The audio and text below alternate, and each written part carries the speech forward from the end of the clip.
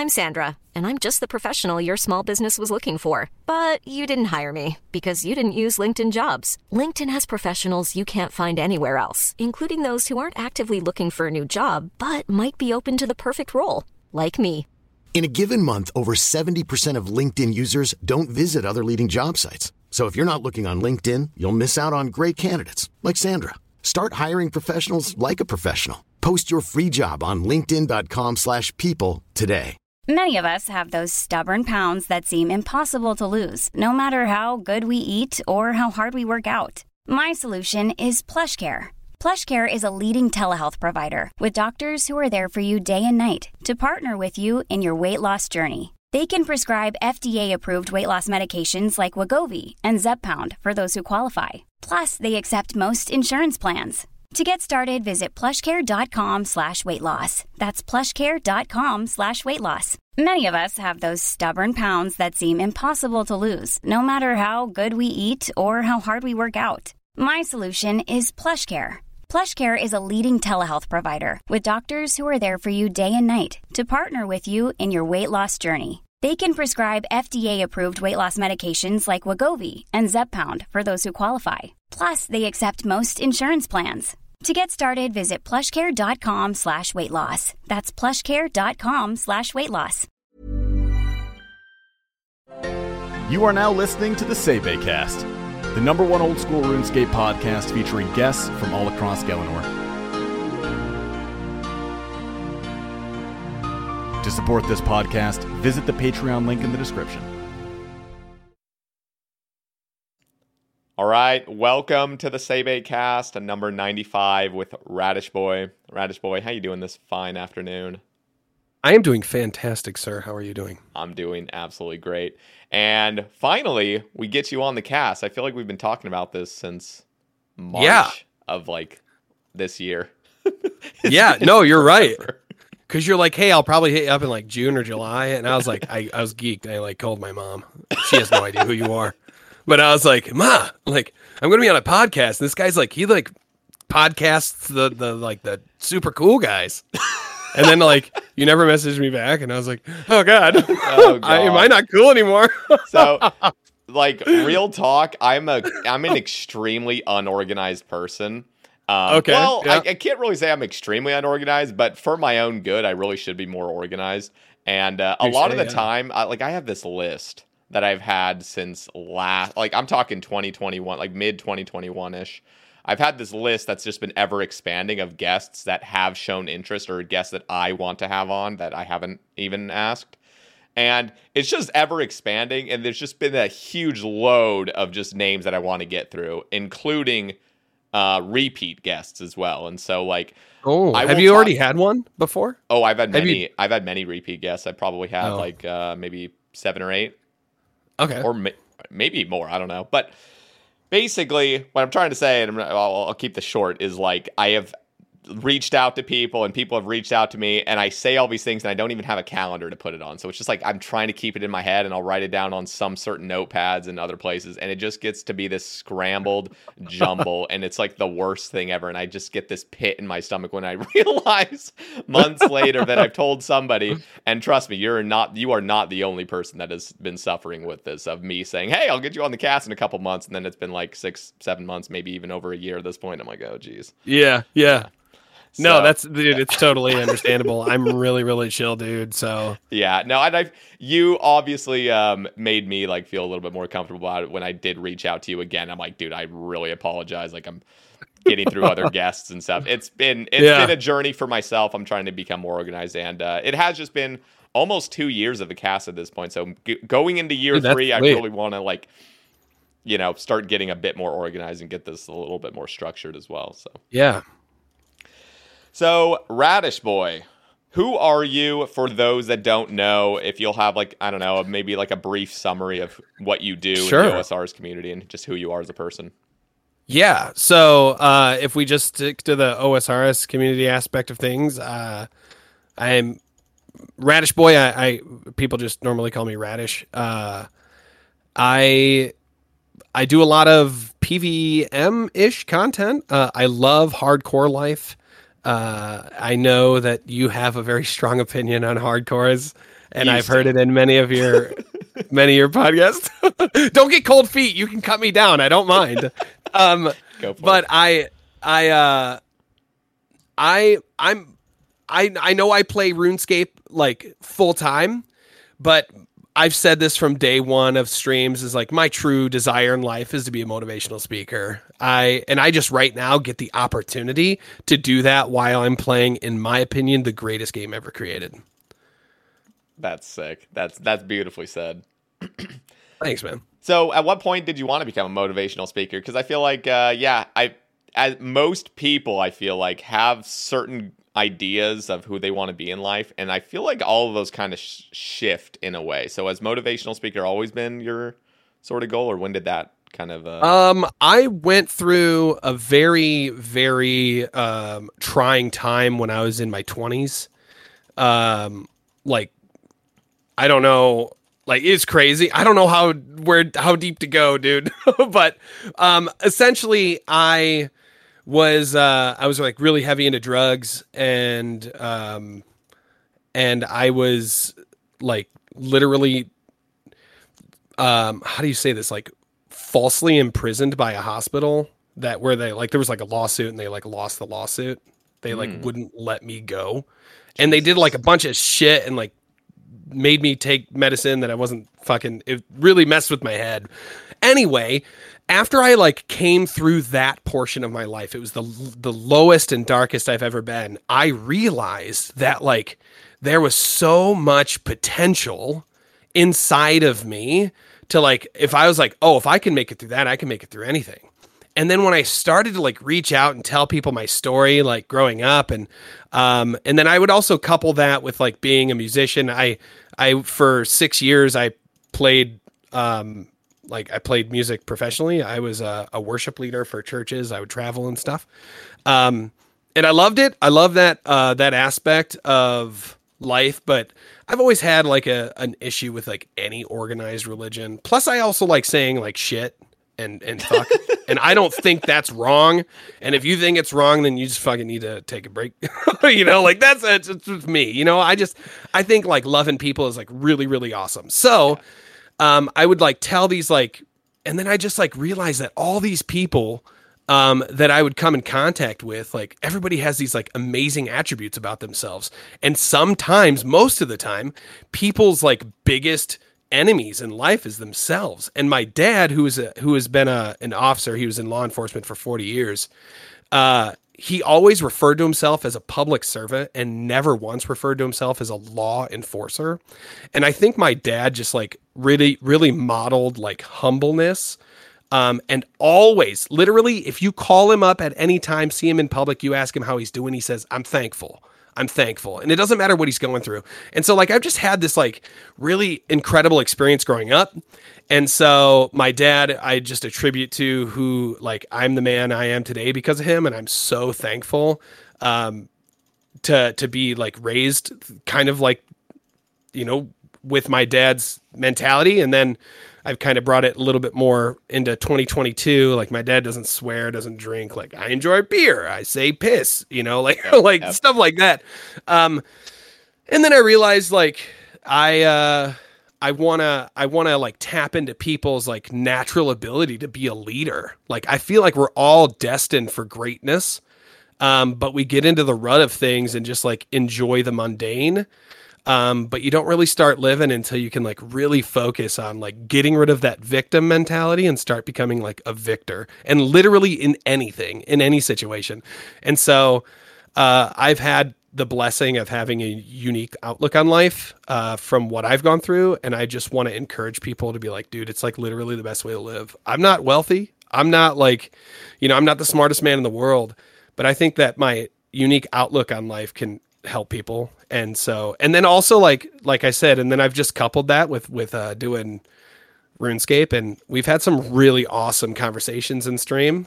And then most of the time, especially recently, we just like hardcore, like degen RuneScape stuff, but eventually, you know, every once in a while we break into the little like real life category of things. Yeah. So that's beautiful, man. Everything you just said right there is like really cool. 'Cause me personally in my life, what I have seen is I know you said like the kind of the victim mentality. I've never really attributed that exactly to me, but I have seen little bits of it. Sort of like Sure. I've seen myself as a certain person, and I can't ever break free from that. Like this is who I am. But then I've had experiences in my life, especially recently, of like, no, that doesn't need to be who I am. I am a constantly changing human. You know, I can really decide for myself who I want to be and what I want to get involved with and who I want to be around. And dude, yeah, man. Yeah. I consider it like living on like a certain like wavelength or frequency. Like if you were like a radio tower, you know, like radio towers can only pick up certain frequencies or whatever frequency they're on. That's the signals that they'll receive. And so I just think, you know how like if you wake up in the morning, you stub your toe, if you just like focus on that, we're like, oh, now it's going to be a shit day because I stubbed my toe. And then you're late to work and you're like, oh, it's probably because today's a shit day. And so then you just like get that like you're sending that message out to the universe.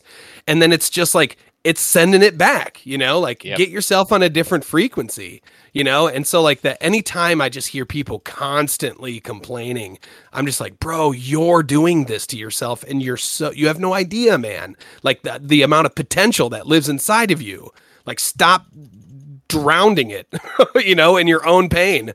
And so I try it, but sometimes, you know, a lot of the times people get offended by, stuff like that. So I try to caution, I try to be respectful in pretty much all aspects of life that I can be. So yeah, it's really tough because there really is no truly convincing anybody of anything. Everybody's on their own path. Oh yeah. And it really does suck because if you do see somebody that's really following your footsteps that led you down a horrible path in your 20s potentially, like when you see somebody going down that, you want to help, but there really is just no helping besides just loving them, really, and they have to find their own course. Yeah, I got some really solid guidance, and this RuneScape Reddit would hate me for this, but and really just anybody on the internet, there's something I learned from a wise man once that was kind of like a life mentor of mine, and he said, when you see those stupid posts on Facebook or stupid posts on whatever social media site where you think whatever they put out there was dumb, you have to ask yourself, are you looking to make a point or are you looking to make a difference? Because are you going to make a difference by looking at somebody's post and commenting and saying, this is a shit post and you're a shit individual? Is anybody going to really go, I am a shit individual. Like, you're going to make a difference in my life. No, you're making a point. You're not going to do anything. And it's just going to start an argument. And a lot of people get like, you know, just bent out of shape over shit like that. So I caution myself with most of the shit that I post or respond to anybody. I just think like, is there any sustenance in this? Every once in a while, it's hard for me to hold back when I get like some trolls that are talking shit to my friends. But most of the time, I'd like to say, like, am I going to make a point or a difference? And I would rather make a difference. That's so cool. I'm just going to stay positive, you know? Yeah. I've had those moments. I know this is a little bit different than the point you were making, but just this sense of maybe wanting to say something or replying to a thread on Twitter or wanting to kind of like, I don't know, yell your opinion or yell your thoughts out. And then if you can resist it in the moment, an hour later, you'll realize like, oh my God, thank God I didn't post that. Or like, totally, glad like that's not on the internet right now. Dude, yeah, I was even saying like today, every once in a while I have like these crazy ideas of what I'd love to see in RuneScape, right? Mm-hmm. And yesterday I had an idea and it took me like 30 minutes. I put together like a little PDF or a PNG file and I threw it up on Reddit and I threw it up on Twitter and so many people got offended. And I was like, bro, this is like a 30-minute thought, man. Like I didn't invest my life in this. It was literally just called like a new game mode called Insanity where you're just a main player. You're not at hardcore. You're just a main character, but you have all the tendencies of a hardcore but if you die, like your entire account's reset. Like you lose all your items, you lose all your stuff. Mm-hmm. So there'd be like item sinks built in naturally and and it just like, I was like, ooh, that'd be kind of crazy to watch. Like, that'd be a cool little series or whatever it was. So I threw something together. There's a lot of comments on it, but people are like, this is the dumbest shit I've ever seen. You need to delete this. And I'm like, bro, it'll be okay, man. It'll be okay. Yeah. I feel like most of that comes from Reddit. I feel like there's like this certain group of individuals that just refresh the new posts on the 2007 Scape, and they just like bombard, like posts. I got my shit kicking boots on today. Let's go. Like, no, trust me, I've gone through my fair few posts on Reddit where I'll like sure. share. And by the way, I gotta say, I used to post on Reddit of some of my ideas before I ever started making rambles and even really being a content creator in general. And now it's really nice to have my own little safe space on my YouTube channel. If people have a problem with it, they don't need to watch it. It's not like I'm posting. Well, I guess I technically am posting to a public forum, which is YouTube, but like it is my own little channel where it's like not everyone needs to see this. But most of the time, like the negatives drowned out by the positive comments of your community. You know? Yeah. And the other thing is what's cool is you can kind of curate who is your audience, because what you want is good criticism and good feedback and stuff, because I'm not claiming to have all the best fucking ideas. I'm literally totally. I'm spewing stuff to create creativity. Like I want this game to expand. I want this game to just be like the best it can be, which a lot of people have their own ideas. I have my own. I share them. I take feedback. I try to take feedback gracefully. It's very tough sometimes. But the last thing you want is some guy just saying, you're stupid, I hate you, all your ideas suck. Because then at that point, I have my own little platform where I'll just hide them from the comments. And now they're basically shadow banned. So there's probably a bunch of people I have on my YouTube that's just like commenting that nobody can see, which is just a beautiful thought. But yeah, it really comes down to just people being actually angry and like hateful and spiteful toward people rather than just giving critiques on the idea. So yeah.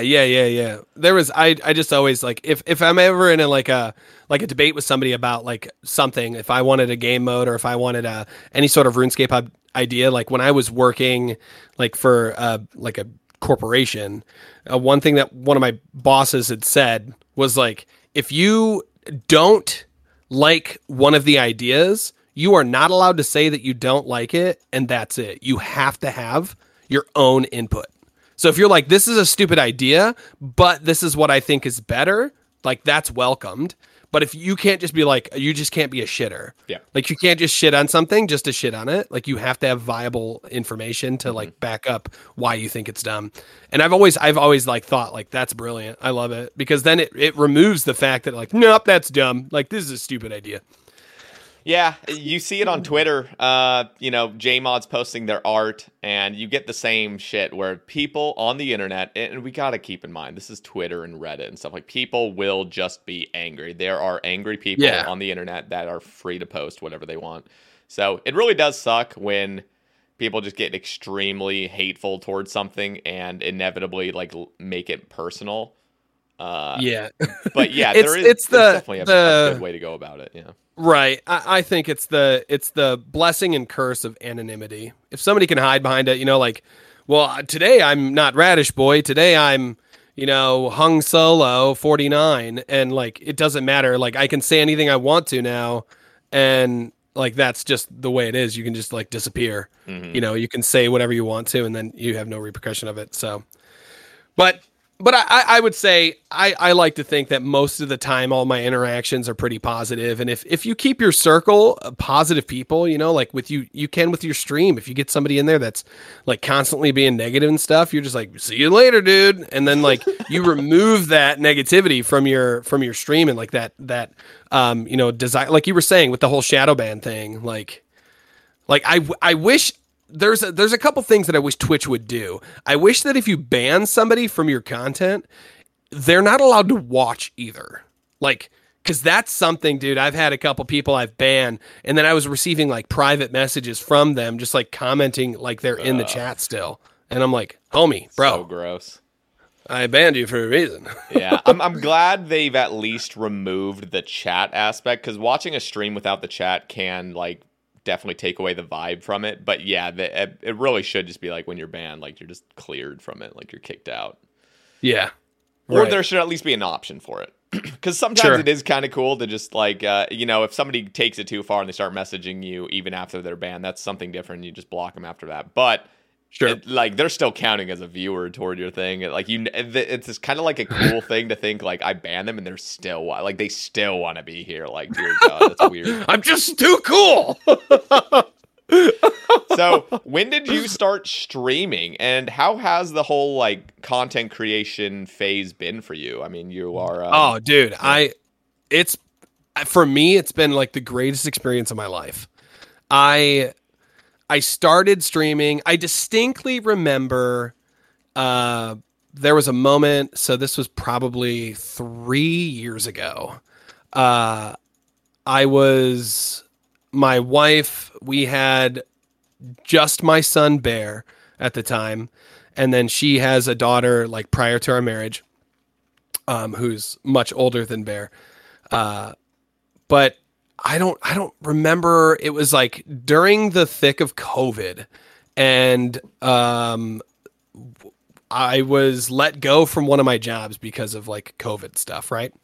And I told my wife, I said, I think I want to, like, before I just go and apply for jobs, I want to get like 2 weeks, just kind of like chill at home, help with, Bear. He's really young at the time. And I think I want to like create some content, for this game I play called RuneScape. And she's like, yeah, babe, whatever you want to do. So I had an idea to make a, one pet at a time, like guy. And, where like I would just do one skill, and then I could only do that skill until I got the pet, and then I would unlock other skills like incrementally. So there, I split all the skills into pet skills and non-pet skills. So like obviously fishing is a pet related skill. Cooking is not a pet related skill. And so like my first thing I unlocked was like fishing and cooking. I wasn't allowed to get any sort of levels in anything else other than just fishing and cooking.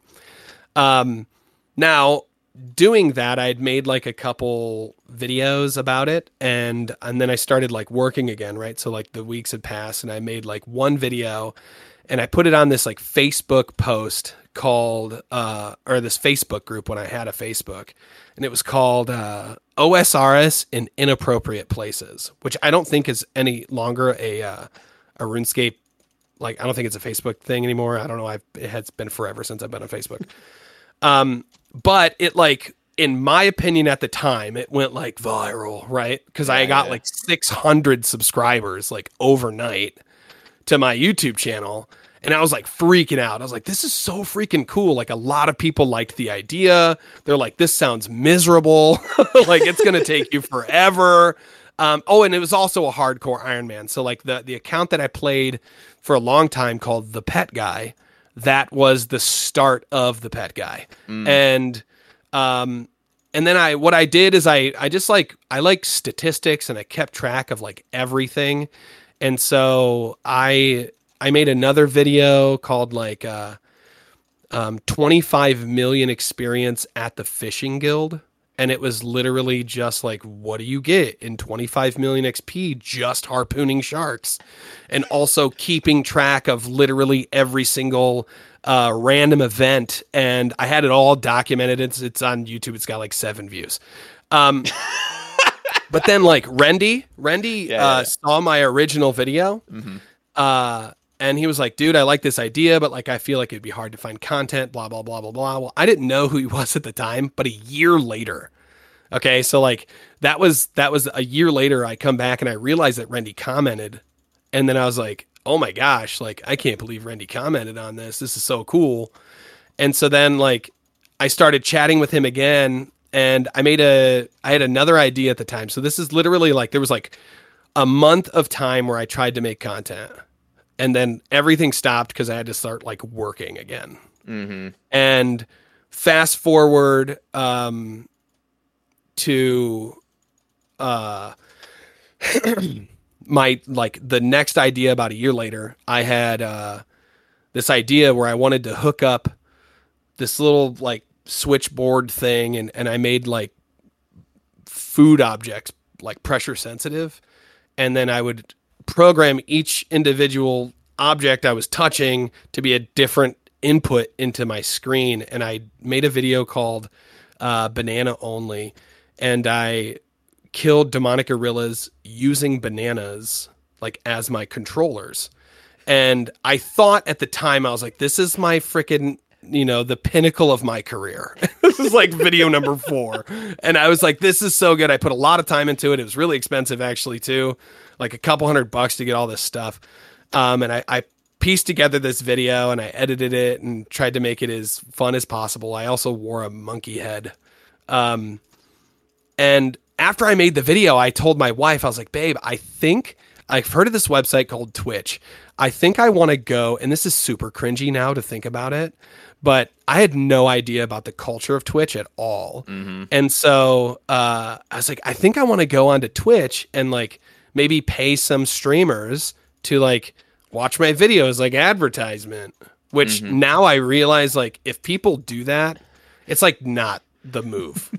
Don't fucking do that. If you're listening and you think, oh, Radishka, that's a fucking good idea. It's not a good idea. It's super cringy. Nobody likes it.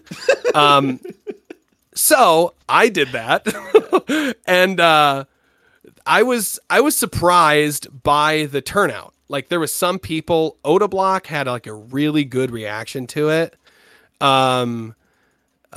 Mammal had a really good reaction to it.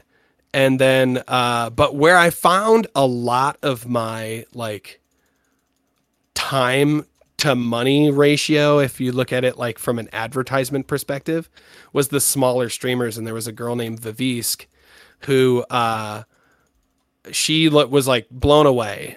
She's from Brazil and she's just the most loveliest person. And then she just like was like, you need to stream this. Like, this is amazing. You need to make this happen. And so I thought about it for a while. I was just in and out of her chats. Like I hung a lot around her. And then I met this girl named Katarina, who's like another amazing individual. And then one day I decided, like I told my wife, I said, hey babe, I think I'm going to try this live streaming thing, but I got to one up the bananas. And so I decided to do, I hooked up a bunch of hot dogs. And I made my first ever stream title is Killing Serb with My Wiener. Oh my God. And I got a Serb task and I went and killed like a hot dog with hot dogs. And I just like did it. I just like went live and there's nobody there and I'm having a ball. Dude, I'm like super excited. Like it was so fun to me. But then like one viewer came in and his name was Afro Senbo. I'll never forget my first original viewer. He's VIP'd to this day. And then I remember getting a raid from Vivisk like 3 hours into my stream. I was doing all this hot dog stuff and it was really, really fun. And I was like, this is a totally different experience than what I expected to just like play a video game and have people watch you. Mm-hmm. Well, that night, Behemoth got a hold of me. And I'm fully aware who Behemoth is at this time, but he intros super humbly. He's like, hi, my name's Behe, and I've got like a YouTube channel, and I was wondering if I could like get your clips. And I was like, shut your mouth. Literally, you can have anything you want, man. Like, and then like my first ever stream was on Behe, and I was super pumped. But then Behe said something to me that like created a lot of anxiety. And he's like, dude, this is like so unique. I've never seen this before. I'm looking forward to seeing what you have planned next. And I was like, planned next? I didn't think about like another stream. I just had one planned, man. Like, what do you mean? So then I was going over some stuff and I didn't know what I wanted to do for my next stream. So I hung fried chicken from my ceiling and killed Kriara by using like chicken. Like every single time I touched a chicken, it would either press a button on my computer or it would move my mouse for me, either on like the X and Y coordinate. And then that one made Behemoth too. And then I was like hooked. I was instantly hooked. But I've gotten away from doing that because there's a lot of prep that goes into it. It's really expensive. Yeah. But I think a lot of people have mentioned it, and I even saw it on one of the Twitter things. I think it was Hampshire. Had had said like, hey, when I first met you, you were killing stuff with food. Like, do you ever plan on doing that again? I think it'd be fun to do something, but we'd have to really go big. You know, we've done a lot of stuff. I killed, Bodhi told me to kill Kraken, so I used squid to kill Kraken. Like, I bought raw octopus from the store. That was my most expensive video. And or my most expensive stream. Like, the octopus was like $80 and I had 2 of them. And I killed Kraken, which was super lame because like you just sit there. I mean, it's like not a hard boss to kill, you know. So how does it transfer from this very original, unique idea into more of a normal stream approach where it's more consistent and everything like that? Like, what was your thought process? Did you think because you have started? And I want to also just say I've seen this happen before where somebody starts streaming with some crazy content that really can't be upkept consistently. Yeah, and I feel like that can like potentially weigh on the content creator and be like, I have to one up this. I have to go harder. And if I don't, then my channel is going to die slowly because people expect more and more. So what was that for you like?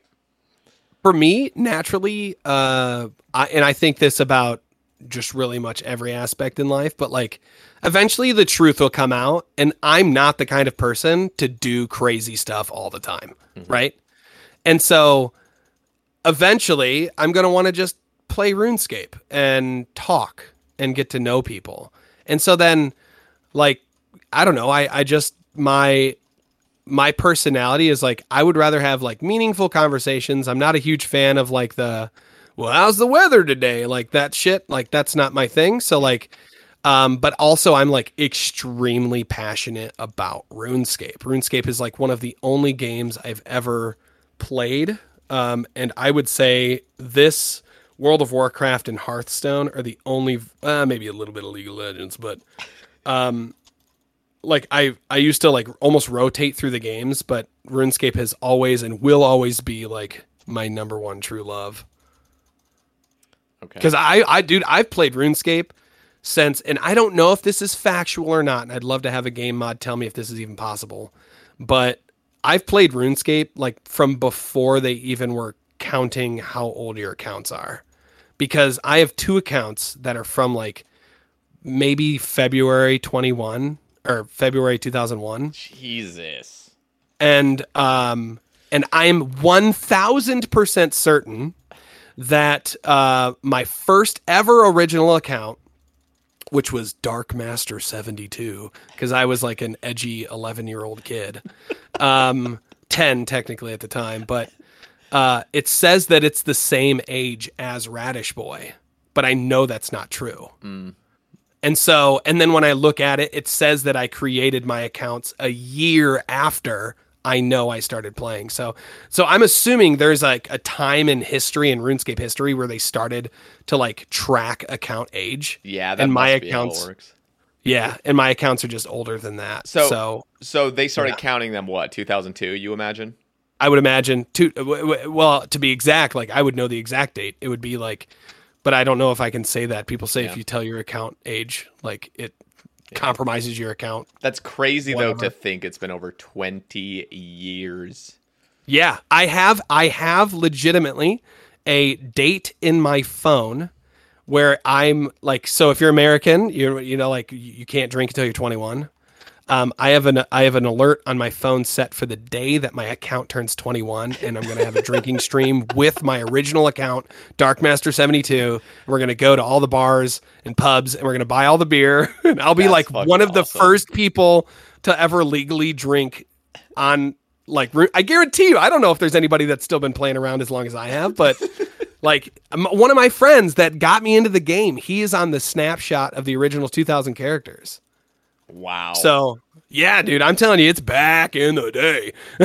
Like it's crazy. It's and I've literally played. I've always thought everything. I mean, I remember sleeping bags. I remember like just the weirdest shit, dude.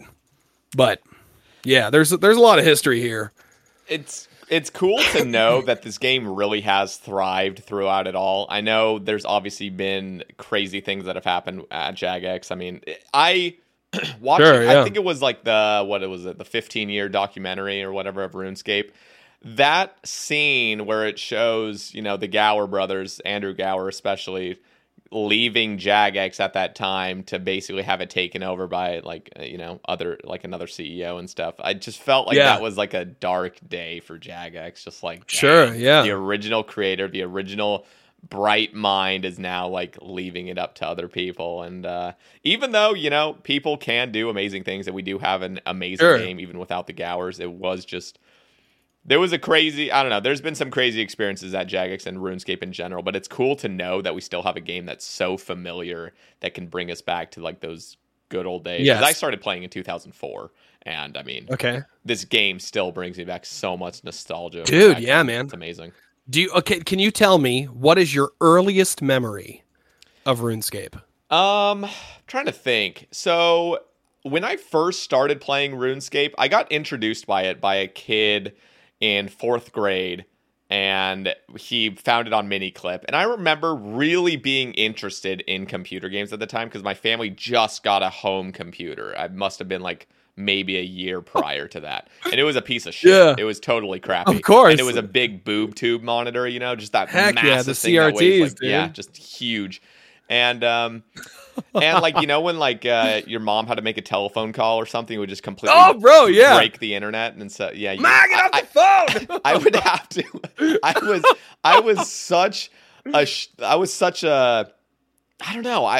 This was kind of messed up, but I would snag the home phones. We had 2 different home phones. Whenever I was to play RuneScape after school, I would grab the 2 home phones, and whenever anybody would call, I would just instantly hang it up. I'd literally have my phone, I'd have my hand resting on the end call button, just so that when any call happens, I just insta-end it and I can continue playing my game, which was totally messed up because back then, like, you had to take calls, No, wait, you're the founder of EHP, bro. Like, this is not efficient hours played, okay? Absolutely not. But I will say, one of my first ever memories, I think that's something that's mostly ingrained in me, because obviously there were memories prior to this, but something that really stuck with me was killing thieves behind the Varrock rune store, Aubrey's little rune store in that little, like, just the slums of Varrock. Oh, like the muggers? Yep, the mugger. No, but they were specifically the level 16 thieves, because I would kill the men, I would kill the muggers, I'd kill all those people. And then I was like level 30 or something, and I didn't even know how to train strength, so I was still hitting like 1s. But my attack was pretty high. But I was like, dude, I need to get enough hit points because I want to be able to kill a thief without eating any food and just being able to kill him, because like that'll prove to me that I've like gotten some serious gains on my account. Anyway, so that's really my first memory of it. It was glorious. And then from there on, that's awesome, man. I don't know. It just good days. What about you though? First ever memories? For me, I remember when they introduced Runite armor, every is this classic, or is this? Oh yeah, dude. Okay. This is my earliest memory of RuneScape ever. Maybe, I don't know. I remember there's a couple things that I think I remember, but I don't know, because if you've ever taken psych classes, that your brain can just like make shit up. Mm-hmm. So I don't know if these are real memories or not, but I do remember like the first time I made an account, I chose to be a miner or a blacksmith. I think is what I chose. Like it was an actual in-game option you could choose.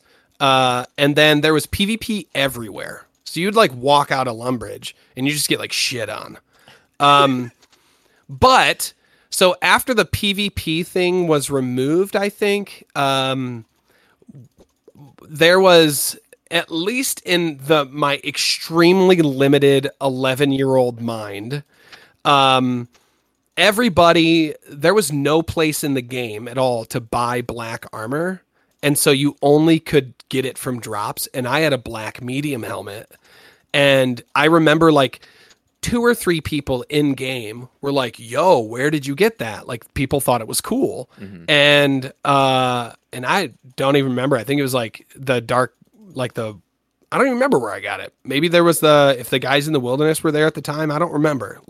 But what I do remember is like such this authentic interaction between 2 total strangers. I'm walking into Falador and a guy comes up to me and he says, yo, I'll trade you my rune mace for your black medium helmet. And I thought, oh, rune? Like I'm going to be the first, like in my friend group to own rune. And I'm like, absolutely. So I traded this guy, and like that doesn't happen anymore. Yeah. Like you just get it from the GE, if you want anything. But to see somebody with an item that you want and you're like, I want that and I have this. And it was so like, I remember I was geeking. All my friends thought like, oh, dude, you're so strong now. Like we didn't know anything about anything. And so like I had my rune mace and I was like, let's go, dude. Like it was so cool, dude. That was like my thing, man. That's incredible. Remember that's like, yeah, at the gates of Falador. Dude, memories were made. I just miss that mysterious feel of RuneScape where you're just walking around and you don't know what items are. I remember the first time I got scammed, I bawled my eyes out. Bro, yeah. Like I thought spinach rolls were worth 100K. Actually, I thought they were worth 200K. And they kind of were, to be honest. You just had to find the right person and say, like, these are worth this much. Because I feel like there was a general consensus that spinach rolls were worth this much. And muddy keys were worth like $500,000 randomly. And again, this might just be my really young 9-year-old brain that would just thought it was. Because I would just hang around a bunch of scammers because I thought they were like genuine people. But like, I remember losing my first ever 100K. And 100K dude, took back in the like day. a month. Like that was a month worth of just hardcore grinding an hour a day. And losing that, and I got a spinach roll for it. And it was just horrible because people were just like, dude, that's not worth anything. Because I would try to sell it for I sold it for 100K, and I was gonna flip it basically for 200K. And it just never happened. That I could never roll sell flip, it. dude. I didn't have the manipulative prowess to like manipulate somebody else into buying it, so I just basically sobbed all night, and I just had my little spinach roll. But yeah, fuck me. So with playing RuneScape as long as I have, obviously there's like what I like is there's kind of like this lineage of like growing up as like an adult or as a young kid and then growing up into an adult, like, and playing RuneScape for as long as I have. Like there's so many memories I have on there. I remember I have one distinct memory of when I scammed somebody. I remember I used to bot back in the day. Radish Boy was permanently banned when I was like 16 years old for botting. And I just like quit playing RuneScape. And then one day I just tried to get back on and I just logged on and I was like, huh? Like, what the heck? And then I just like swore to never bot again. And this is like maybe a couple years later. Well, and this might be wrong again. This might just be a false memory, but I guess there was like some breach in some sort of like account security and they just literally unban all the banned accounts. That's so crazy. And then like I just got Radish Boy back, and I try to think now, like where would I be if Radish Boy was still banned? Like would I even would I have ever gone back to RuneScape, or would I be known as like Dark Master 72 because I still had that account? But this sounds like super super unbelievable, but it really did happen. I remember I was at the Varrock West Bank, and this is I don't even know. I might have been 15, 16 years old. So 2005, 2006, maybe 2007 area. I'm playing on Radish Boy's account and, like on the account Radish Boy is what I mean. And this guy comes up to me out of nowhere and says, yo, dude, do you go to, I literally don't remember, but do you go to X and Y, high school? And I thought in my manipulative teenage mind, he thinks he knows me. So I'm going to play along. And I'm like, yeah, how do you know me? That's creepy. And he's like, bro, I'm Steve. I don't know his name, but he's like, I'm so-and-so. I didn't know you played RuneScape. So obviously whoever he thought I was went by some nickname of Radish or something. I don't know why, but I shit you not. I was like, bro, that's sweet. I'll see you at school tomorrow. Any chance I can borrow your Mystic? And he lent me his Mystic gear and I fucking dipped out. And so, like, if you're listening, if you're hearing it, sir, I'm sorry. I scammed you. I owe you full Mystic. It's so messed up because it's like we're children, at the game, like back then. And I remember distinctly trying to take advantage. I just didn't have the manipulative prowess to be able to scam somebody. So I was always the one getting scammed. But I'd always think of like, ooh, like, I want to get back at them, And it wasn't ever really it clearly was like a manipulative thing to even think like, this is my plan. Like I want to scam somebody else. Yeah. But when you're a child and all you've ever experienced is you getting taken advantage of by other kids online, like you feel like you need to get back somehow. And it's like the only way to like mentally recover from just getting scammed. Yeah. And like I've never ever in my like RuneScape career like ever planned to scam somebody, but in that one instance it presented itself. And I was like, this is my opportunity. Dude, I gotta say, I just had a great idea for like a poll on YouTube, you know, like those little community posts you can do. I want to ask one, like, how many people have been permanently banned on this game from something? Because I swear it's got to be over half the people that currently play. Like, at least half of the players have been permanently banned at some point on an account. Like, yeah, and I honestly think it's a little sus if anybody says they're like veterans of like 15 plus and they've never done anything sketchy. And I'm like, bro, did you even play RuneScape? Yeah. Like, no, I mean, you know what I mean? You got to know, like, there have to be that select few that just haven't or never got caught. You know, that's the other thing. Like, people maybe have done little things but just never got caught. Yeah. But yeah, 100% over half. I would even maybe say over like 70% have had some yeah, man, you make dumb mistakes and then you learn from it, you know? So it's I mean, honestly, there's a lot of stuff in RuneScape that's kind of like shaped the way I am as a human being to this day. Cause it's so, you know, I'm so into it. I'm so like, it was like my life as a kid. It was all the entertainment I ever wanted. Yep. I didn't want to do anything else. I wanted RuneScape and that was it. And then like, as an adult, I just figured out how to like appropriately associate it with like my daily activities until I was able to do it full time. So yeah, it's pretty crazy. So here's a topic by RS Bread on Twitter. He asks a few questions. We've already kind of covered the second one, but one of them is origin of your username and do you eat radishes? Oh God. Okay. So, let's answer the do I eat radishes? I do eat radishes every once in a while.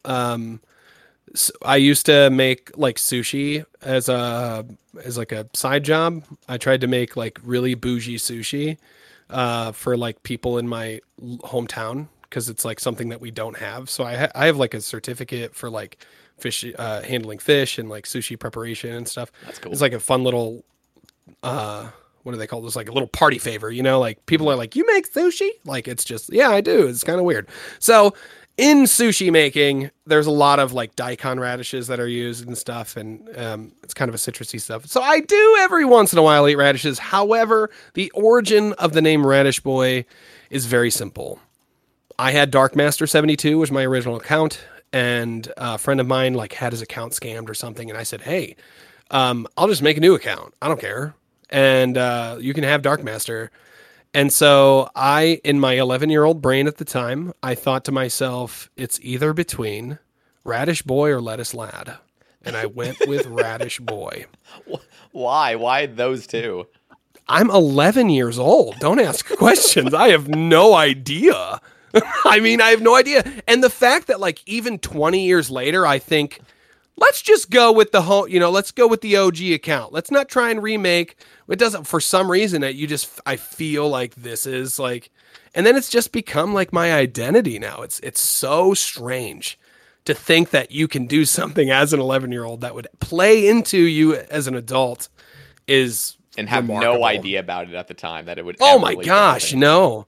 And now I feel more comfortable people referring to me as Radish than I do my original name, because like I talk to so many more people online, and it's just become like an acceptable nickname. Oh yeah, it's actually strange for me. So like my real life name is Sater, and which is why I kind of like Twitch. There's a long story behind like the whole name change on Twitch. It used to be Sebebe, but yeah, most people just call me Sebe.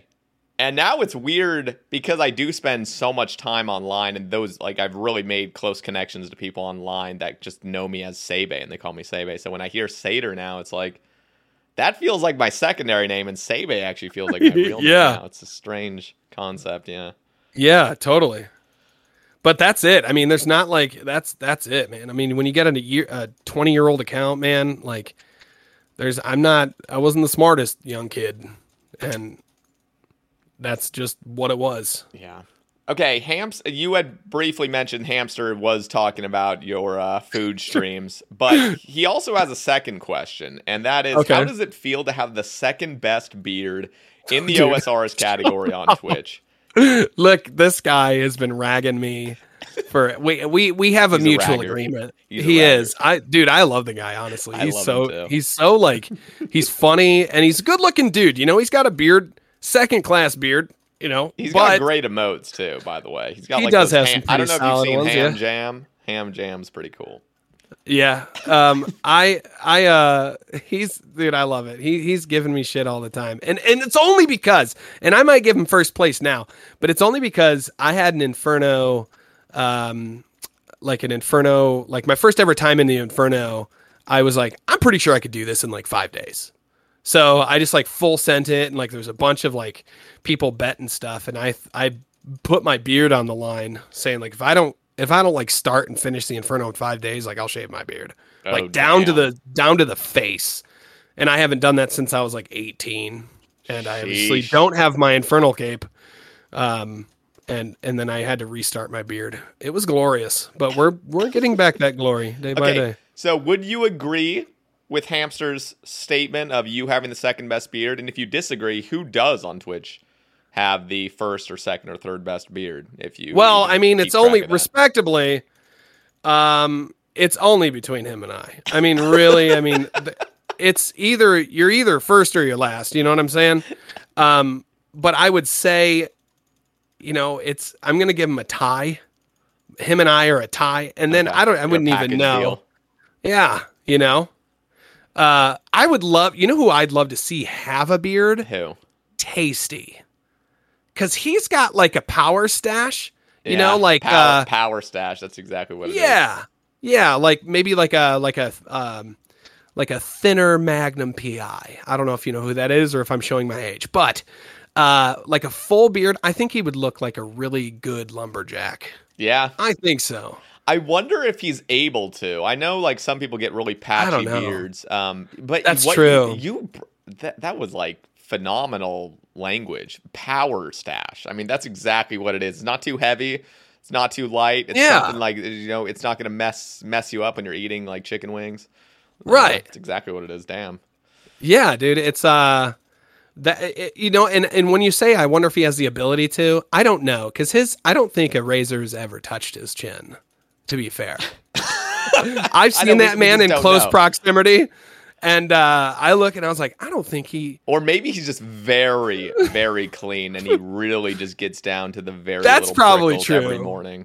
It's probably true. He smells amazing in real life, so I'd Yeah, imagine no, he bathes frequently.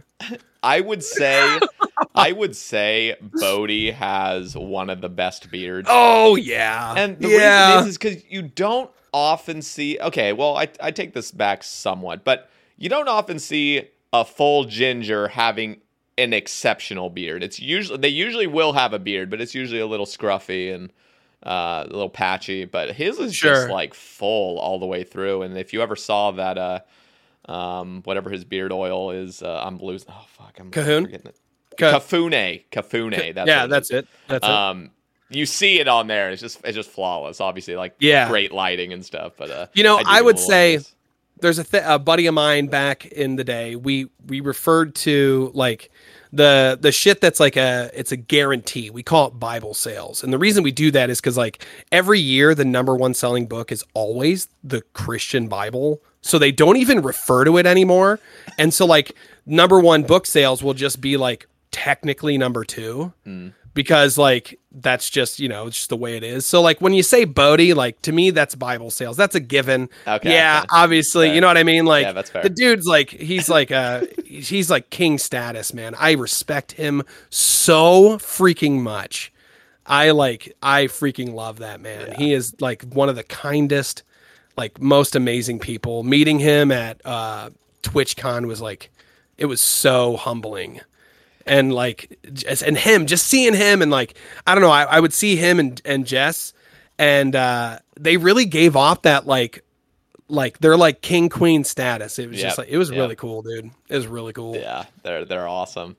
I gotta say, close runner up, very close, in fact, is Autumn Elegy or Caleb. He's been in the community for a long time. I don't know if you know his full like. I know Autumn Elegy, but I do not know what he looks like. So he used to make videos I watched back in the day. So he used to be very, very, very light. I mean, he just didn't really eat as much. I mean, he was very addicted to the game. And then, years back, he got really into fitness. And on his, fitness journey, he got, jacked, And oh, sweet. But he has, certain pictures where his facial hair, and I've seen it, on his stream as well. It's just flawless. It's just immaculate, It's just his facial hair genes are just on fucking point. You know what I mean? Where it's dude, yeah, perfectly that's awesome. full cheeks, perfectly full, under the lip. You know what I mean? I'm envious of it. My cheeks don't fill in quite as much as I would like to. They do over time, but it's man, that first 4 months is a grind getting to that point. Yeah, dude, I get it. I get it. Had to give a shout out where it's sure. So wait, he streams? I want to know because he streams. Well, under Automology? Yeah, I believe it's just Automology without a space, or maybe it was with an underscore. I can't remember. Dude, I remember. Wasn't he a part of the really efficient high level community? Yeah, he was a part of the Hexus clan, which was that had rank 1 and that had all the top ranks in the game at the time in the early days. Yeah. Dude, I remember it because I remember watching him. I think it was something he was every video I would watch of his, he was always doing lava rune crafting for 200 mil, I think. Maybe I'm wrong, but no, yeah, you're right. I'm pretty sure. Yeah, dude. Okay. He never got 200 mil rune crafting. He stopped just above 100 mil, or maybe a little bit past that. I can't really remember. But he kind of gave up on his main. He was a huge skiller. He secured rank 3 mining at 200 mil. And that was what I feel that was the skill he was known for most, is his mining grind. He spent 6 months just nonstop on stream, just basically mining. Wow. But now he's kind of quit his main. He AFKs it here and there. I feel he kind of gets that urge to play it, but he's been really focused on his UIM free to play, which has never had members, and he does the most crazy grinds. And yeah, dude, that sounds miserable. But the thing is, he really likes. As a viewer, it sounds fantastic. He loves that classic grind. That's not going to get. I mean, every play style eventually gets devalued, but he likes a play style and a game mode that will not see a ton of XP rate increases. He likes the stable grind. He likes just seeing number go up, and I think it's fantastic. Yeah, I couldn't do it personally, impressive. But yeah. Yeah. No, I don't know about the UIM thing. I don't know. I've got a couple ideas with the UIMs, but for me, it would all have to be snowflake status. Yeah. Yep. I agree. I feel UIM really does become the most beautiful when you do have a simplistic game mode. For example, I personally would enjoy free-to-play UIM more than I would members UIM, I think. Mainly because main UIM, there is so much you have to think about. So much planning, and just insane amounts of planning if you want to be efficient and you really want to take your gameplay to the next level. Just become a maxed UIM with all these fucking items. There's so many things you have to do. But with free to play, it's dude, just skill.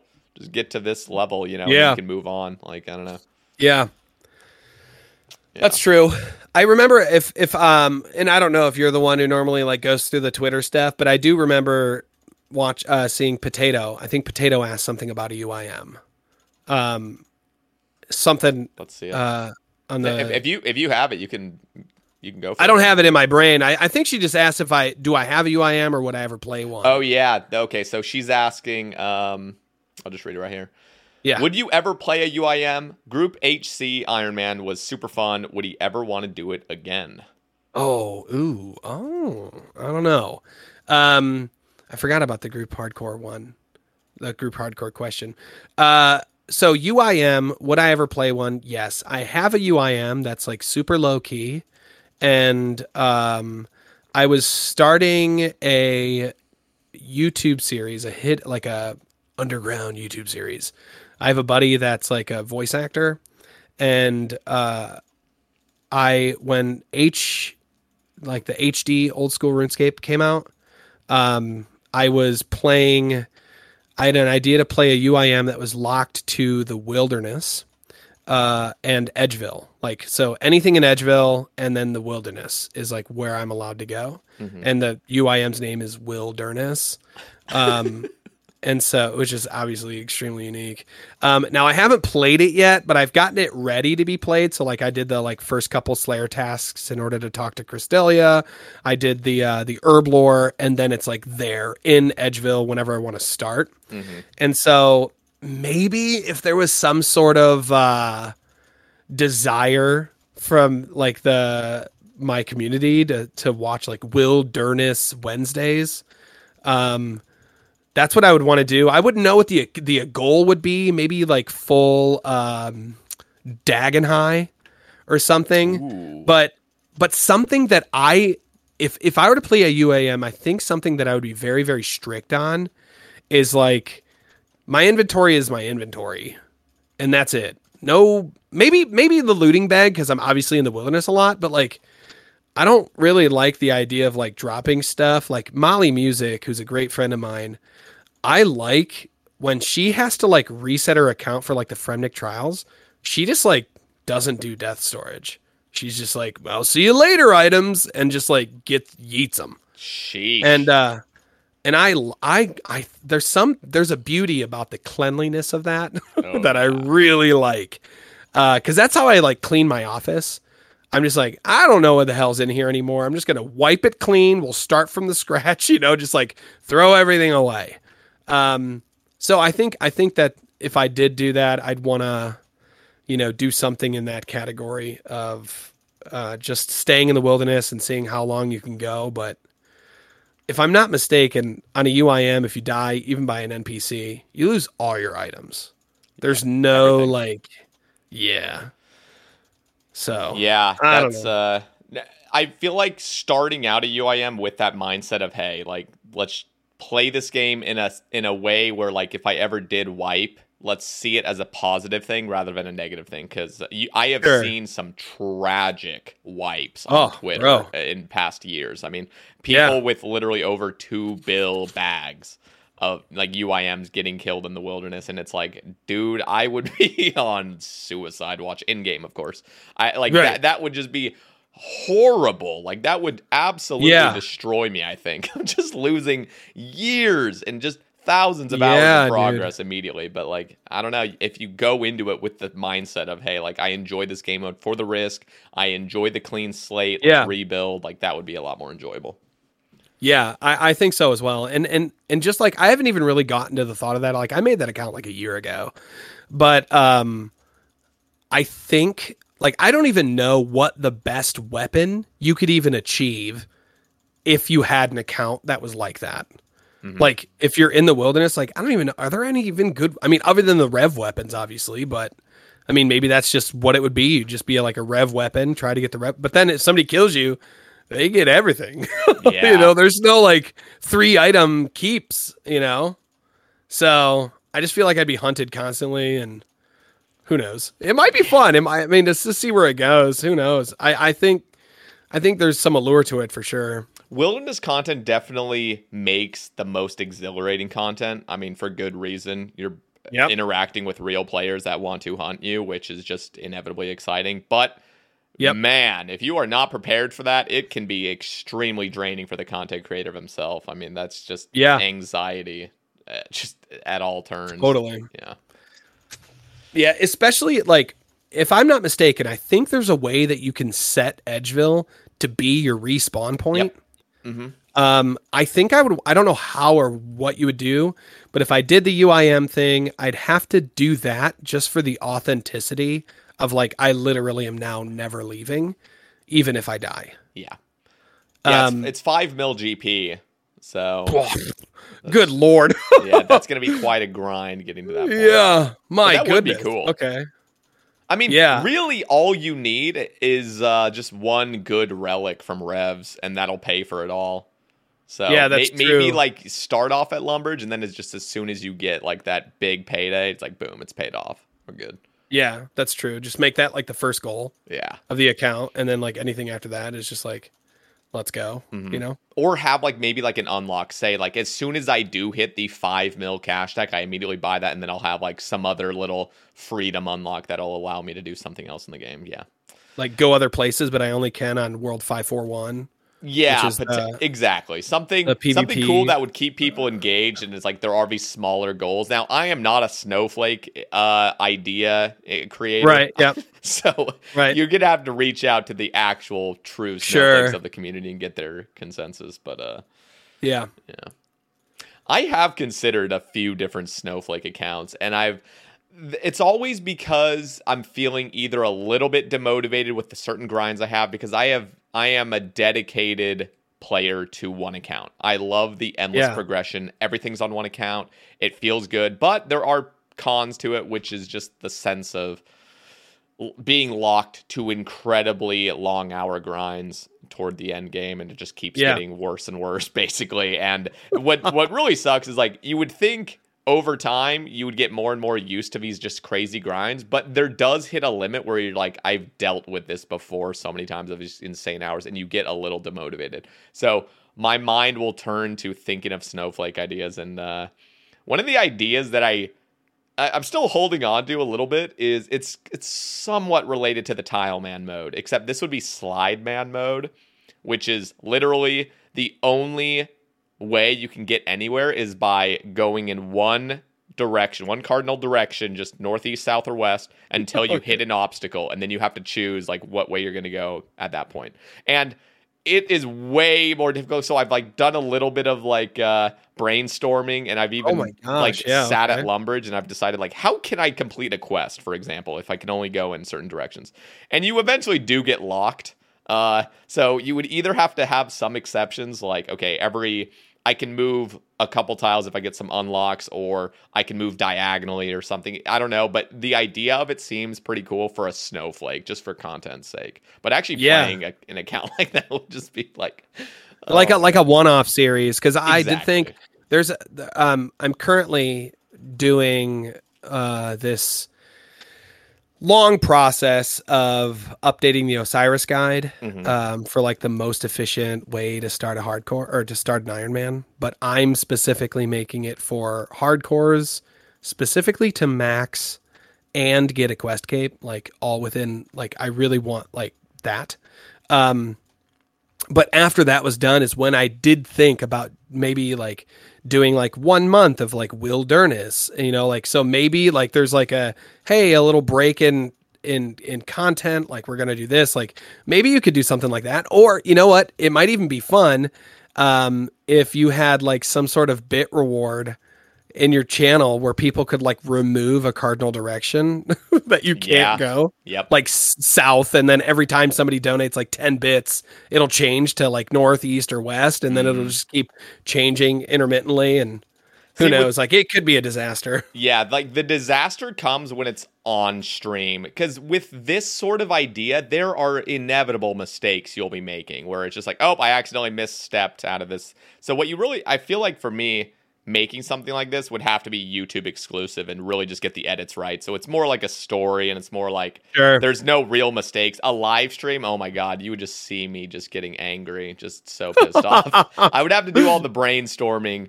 in my head off stream, and then just make the final product, and then everyone can just enjoy it without dealing with the stress that I'm dealing with. So yeah, that's true. Yeah. I mean, because if you were to, for example, and I bet, I mean, Settled can literally pull off anything at this point. He can do whatever he wants. But if the average person were to have made a Tile Man mode and streamed it, oh my dear God, like the amount of hours you're just waiting to just pickpocket a man on the first tile you have.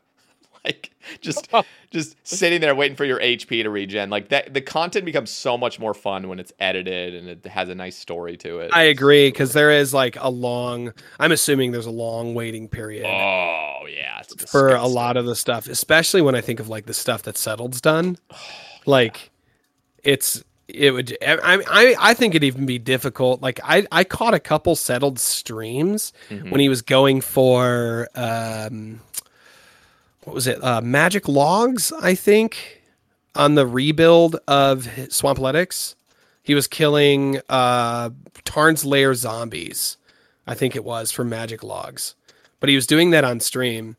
and it was some like I don't even remember this is a while back, but that's at least like constant combat. But if you're like on a tile account and you're just sitting there, you're just like, come on, NPC, come closer so I can shop at this store.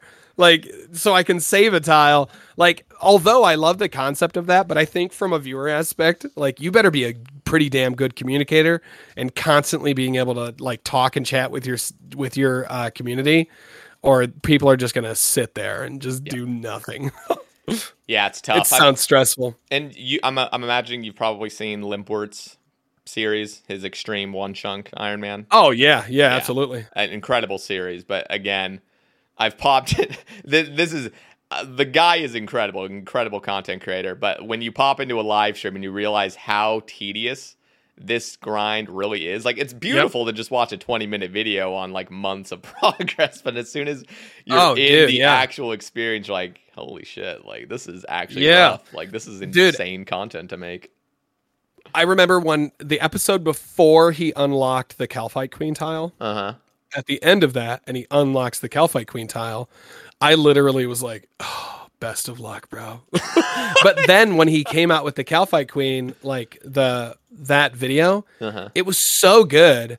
And I think he just like, that was a really memorable video for me because like he was doing all of this stuff and like labeling all these things that he had achieved and all the kill counts. And all I kept thinking of is like, I was like, yeah, but where's the pet? Like, where's your pet? Yep. And then he like does this like big thing, like right at the end. And then he shows how he got the pet, like super spooned a while back. And I was like, bro, what a fantastic video this was. Yeah. It had my attention the whole time. Sometimes like, I would say it's kind of rare. And maybe I'm just an asshole. I don't know, but it's kind of rare for me to sit and visually watch a video. Like all the way through. It's either on the backside, like even streams of like some of my closest friends. Like I'm not like sitting there and watching it. But some of the people that really catch my attention that I literally like sit, grab the popcorn kind of status was Swampletics. I watched like distinctly like watched everything like it was like episodes to my favorite sitcom every single time he posted a video about Swampletics. And Only Trails. I love like, I don't know. I love his editing skills. I think Joran is just a dynamite individual. Yeah. Lovely. Yeah. He's just freaking fantastic. And I think he's an amazing content creator as well. So I like to watch his stuff and I think he's really witty and funny. Speaking of Joran, he actually did offer, 2 topics. He asks, how did you become such a positive person? Any advice in life to always see the positive side? And also, when duet? You guys are both extremely musically talented. Gosh. Dude, that guy is on a whole nother level of like vocal ability. He's incredible. An amazing singer. Oh my gosh, he's so good. And like when I hear his voice, to me, it's like the equivalent of like a mother swaddling her baby. Except I'm the baby and he's my mother. You know what I mean? It's just it's so like the timbre in his voice is like, it's like he's like at a lower register voice than myself. Yeah. And I'm just like, fuck, it feels like an ear hug. I just love it, dude. Yeah. And it was funny because like I was a big fan of his before I ever streamed, before I ever like did any of this. I watched his Only Trails series. And then, I don't even remember how we became like friends. And I consider like friends in the RuneScape community is like, if I send you a message, like, chances are I'm going to get one back. You know what? Like, it's, you know what I mean? Like if I were to message like Settled right now, like he might respond, like, but like we haven't had full-fledged conversations, but like, so I consider Trails is like a friend of mine, and it's just crazy to me. Like I was a big fan of his content, and then he raided me one time and everybody was like, dude, he sings too. And I was like, do you really? And then I heard his voice and I was like, oh, damn, I got a man crush. Like, like I liked you before I found out you're a fantastic musician. And then obviously being a musician, like that's a special place in my heart. Yeah. So duet, I would be honored to be able to sing with that man. And then the positive side thing, being able to give some advice to people, if you were to just put it into like a spoon-fed idea, is this too shall pass. So anything that you come in contact with in your life, just know if you're angry, if you're happy, if you're sad, just remember this too shall pass. Meaning, if you're happy and you think this too shall pass, I need to appreciate the moment I'm in, right? Mm-hmm. So for me, the last time I said that was right before this podcast. I thought this is a really awesome opportunity to do this. I've listened to some of the greatest content creators speak with Seder, and I know that this moment for me will pass, and I just really want to appreciate every moment I have here. And I literally say it to myself often. And so like with the house fire, that was something, I mean, my wife was like my rock in that moment, but I do remember like verbally out loud saying like, this too shall pass. Like we will get through this. Like I'm alive. My babies are alive. My wife is alive. I don't give two shits about anything else. And so once you start valuing like peace over everything else, then just life is just easy.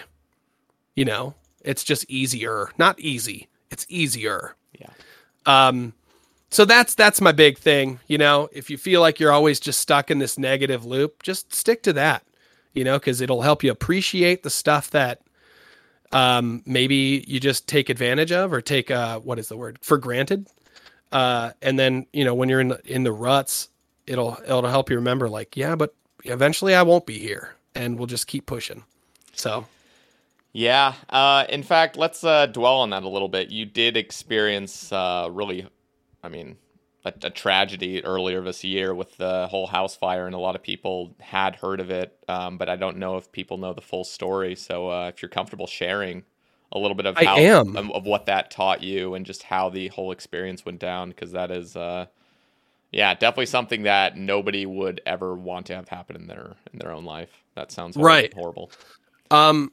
Well, okay, so I tend to be a little bit of a long-winded person, and so respectfully, I just want to make sure that if you think I'm going on about it, you're like, dude, wrap it up. I won't be offended.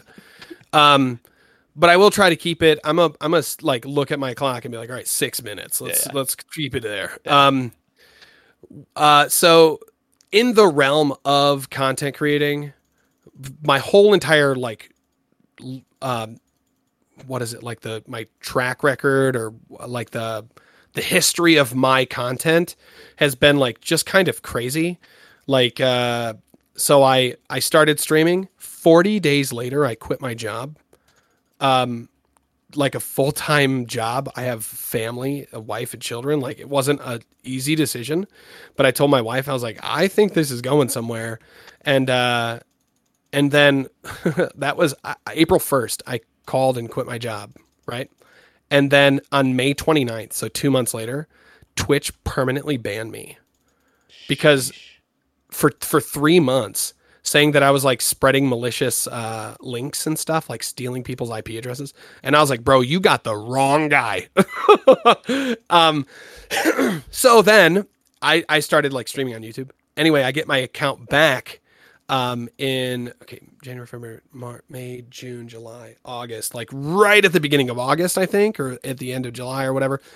And so then like things kick off. Behe does this big like, yo, Radish is back. The channel started like growing really, really fast again. And then Housefire. And that was like such a crazy experience. So for people that don't know, I do have a clip on my stream that went like really fast through the internet. The day it happened. And I even told my moderator and good friend, Veninja K, when it was happening, I said, take the VOD down, take it down. I don't want people to see like my life literally burn. And so he stopped the video from like people being able to watch it and stuff. But then like hours later, after I was through the shock, I wasn't really through it, but hours later he had mentioned, or somebody was like, dude, people want to see this and know that you're okay. And so I had gotten some like good guidance from that. And I was like, all right, you can release it. And then it shot back up and it hit like almost 50,000 views for Twitch, a Twitch VOD is like, or a Twitch clip is quite a bit. If I'm not mistaken, it's like top 10 RuneScape ever, like in the history of RuneScape. But to break down, we had a fire detector that was extremely sensitive. I feel like if you put something in the microwave for too long, it was going off. And early in the morning, I started a cleaning cycle on my oven. If you guys don't have a self-clean oven, they get like crazy, crazy hot and pretty much just like chars everything on the inside and then you sweep it out. But I started at like 8 a.m. I went and had coffee with a friend of mine who is kind of like a life coach to me, very wise man. I seek guidance from and counseling. And then I went home at like 9:30, 10 o'clock ish. So 2 hours into the clean cycle of the oven. I checked everything. I switched over to load of laundry and I started my stream. It was during Leagues. And I remember I had a Leagues event planned to do something. Soul Wars, I think it is what the plan was. So then I'm streaming, and the stream, the VOD itself is like, I think 1 hour and 45 minutes long. So I started streaming, and I don't even remember the time, but the fire alarm started going off. I didn't recognize it at first, because obviously I wear these like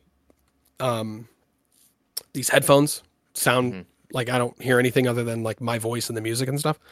But then I remember stopping and pausing and saying, and honestly, like fully, I thought in my head it was going off because of the oven on clean cycle, because it just gets that hot, and my fire alarm is just, a boy who cried wolf. And so I said on stream, I think that's my fire alarm. Knowing, now mind you, I didn't know, but in my brain, knowing fully well it was, but it was just a spoof. But I did it. I said that on stream to maybe like draw in like attention or just like getting people thinking about it. But then I noticed that there was an issue when it didn't go off. And it was like 90 seconds. Somebody said on Reddit, like after the video, like made it onto like live stream fails, like not RuneScape related. It was on a totally separate subreddit. Somebody's like, the dude sits there for 96 seconds. Like, what a fucking idiot. And I was like, I mean, yeah, if you watch me in the middle of a tragedy, like I don't know what's going on. Yeah. But a lot of the times, or a lot of the things that people were saying was like kind of crazy about the whole event is like, I had just recently gotten one of those Apple Watches, which shout out to Uncle Fox. I had COVID and he'd like bought me the Apple Watch so I could monitor my oxygen levels. Freaking amazing human being. Cool. But I had my vital signs on stream and my resting heart rate was like 79. And you can see, I said, I think I'm going to go check that out. And then I leave stream. I go downstairs. And I knew immediately hitting the bottom step that something was wrong, because now it's hard to explain. But from the bottom of my stairs you could look into my dining room, and then past the dining room is the kitchen. and I couldn't see anything in the kitchen. Oh, God. Because it was all smoke. And you can tell when I see that on the clip, because you see my heart rate go 79 to like 160. Oh my God. And I thought this is, do you want to know what shock is? And if I have the opportunity to help somebody in a situation like this, there's a couple of really, really important things that I'm like such a stickler on, and I'll explain in a second. But my brain immediately went into, I need to get my kids out of the house, and then I need to tell everybody else to go. Who's everybody else? Fucking homies in the community in the stream. Why did I think I needed to tell them, guys, you got to log off? It was just like shock, complete shock. And the crazy thing is my kids weren't home. It just, my brain went into like fight or flight and just like fried itself. So I see this, and I could feel the heat. It was already hot. Like I approached the kitchen, because like it was just smoky, and I was like, maybe it's something I can do something about. And it wasn't, because as soon as I got like in the dining room portion of the thing, like I didn't even want to get closer to the kitchen because it was just hot. Oh my God. So I turn around, I go back upstairs, and that's when you see me walk into the camera. And if I'm not mistaken, my words are, holy fucking shit, my house is on fire.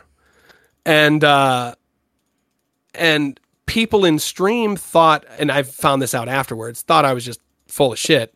But then I call 911, and I'm talking to the operator, and I shit you not, he says, okay, so like, have you evacuated the premises? And I'm like, no, I'm upstairs. And he says, get the fuck out of the house. And I'm like, yeah, that's a good idea. Let's do that. And so I tell stream, I say, hey guys, I'm going to go now, but I guess I'll just keep the camera on just in case anything crazy happens. And then I leave. And 9 minutes later, it is so like, you cannot see my microphone in front of my camera. Oh my God. And if you really, really listen to the entire VOD before like the fire burns through the electrical system and shuts, like they lose power to the house, or we lost power to the house, you can hear, it's like almost creepy, but like you hear these, oh God, there's a couple things I forgot I've never mentioned even on stream, but you can hear these like explosions, not like big ones, but just like cans, glass shattering and popping. And then in the distance, you hear the fire department, like they're like strolling up, and that was like 9 minutes. Now the crazy thing, there's a couple crazy things. One, I a long time ago, I went hitchhiking and I bought a can of bear mace, grizzly bear mace. This matters to the story. And I kept that can of bear mace in the kitchen. And I remember there was this like, it was so like the fire department had a hard time. Like, they had said something about like some, I don't know if it was like hard for them to breathe, because I know they got all that stuff on them. But there was one door that they never opened. And when we went back through the house, my wife, a firefighter, and my pastor from my church, like we opened the door and it hit us like a shit ton of bricks.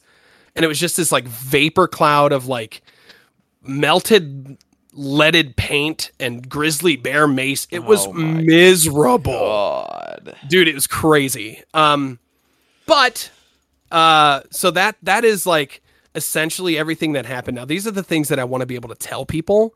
One, close your doors. There's a very distinct reason that I tell people, buy solid doors and close your doors in a fire. Because the kitchen, according to the fire department, the fire never left the kitchen. It stayed in the kitchen the entire time. But the fire alarm outside of my office, which is it's like literally the furthest room away and up a flight of stairs, melted. Like shit melted that was, 30 meters away from the frickin' or 20 meters away from the fire. God. But everything that was behind a closed door, it looked like you were walking from hell to Narnia. It was completely different. The room that was directly attached to the kitchen looked like nothing ever happened. There wasn't even any smoke damage in it, man. It was crazy. And it was attached to the kitchen. Yet my office, which the whole way to my office is just nothing but like open doors or hallways, everything was like scorched and melted or smoke damage. It was insane. And so I just tell people, close your doors, man, and get solid doors. We had this old ass home. And so when the insurance company came in and they said, if you want to, you can go with hollow doors and you can actually say, we'll give you the difference in money. And you can put that money in your account. And I said, hell no. Not only do I want solid doors again, I want I want the best fire rated doors that money can buy. And I'll pay anything extra because I have some shit still going on, some fears and stuff with that, because it totally changed my life. But that was 10 minutes, not 6. But yeah, dude, that was it was a pretty intense situation. The insurance company that we're with, State Farm, shout out to State Farm, fantastic company. I'm very, very blessed to be with them. They didn't put us through the ringer or anything. They were just there. Dude, my insurance agent, here in town was literally sitting next to me in the, they had this emergency vehicle truck thing that had water and whatnot, and you could stay warm. Mm-hmm. He was sitting next to me before the fire was put out. I don't even know how I didn't contact him. My wife didn't contact him. I think it was my mom found out and she called. I don't know. It's crazy, but just super personable guy, fantastic human being. But yeah, that was an incredibly crazy experience. The insurance company hired this explosions expert, which is on his calling card, but pretty much like a fire guy. And he came in and surveillanced everything and analyzed everything and told us that it wasn't the oven, which I thought it was. I told him everything about it. And he said that it was a short in the coffee maker. Oh my God. And the coffee maker, you know how everybody and their brother will put their filters next to the coffee maker? Yeah. So apparently the heat pad in the coffee maker had a short in it and it caught the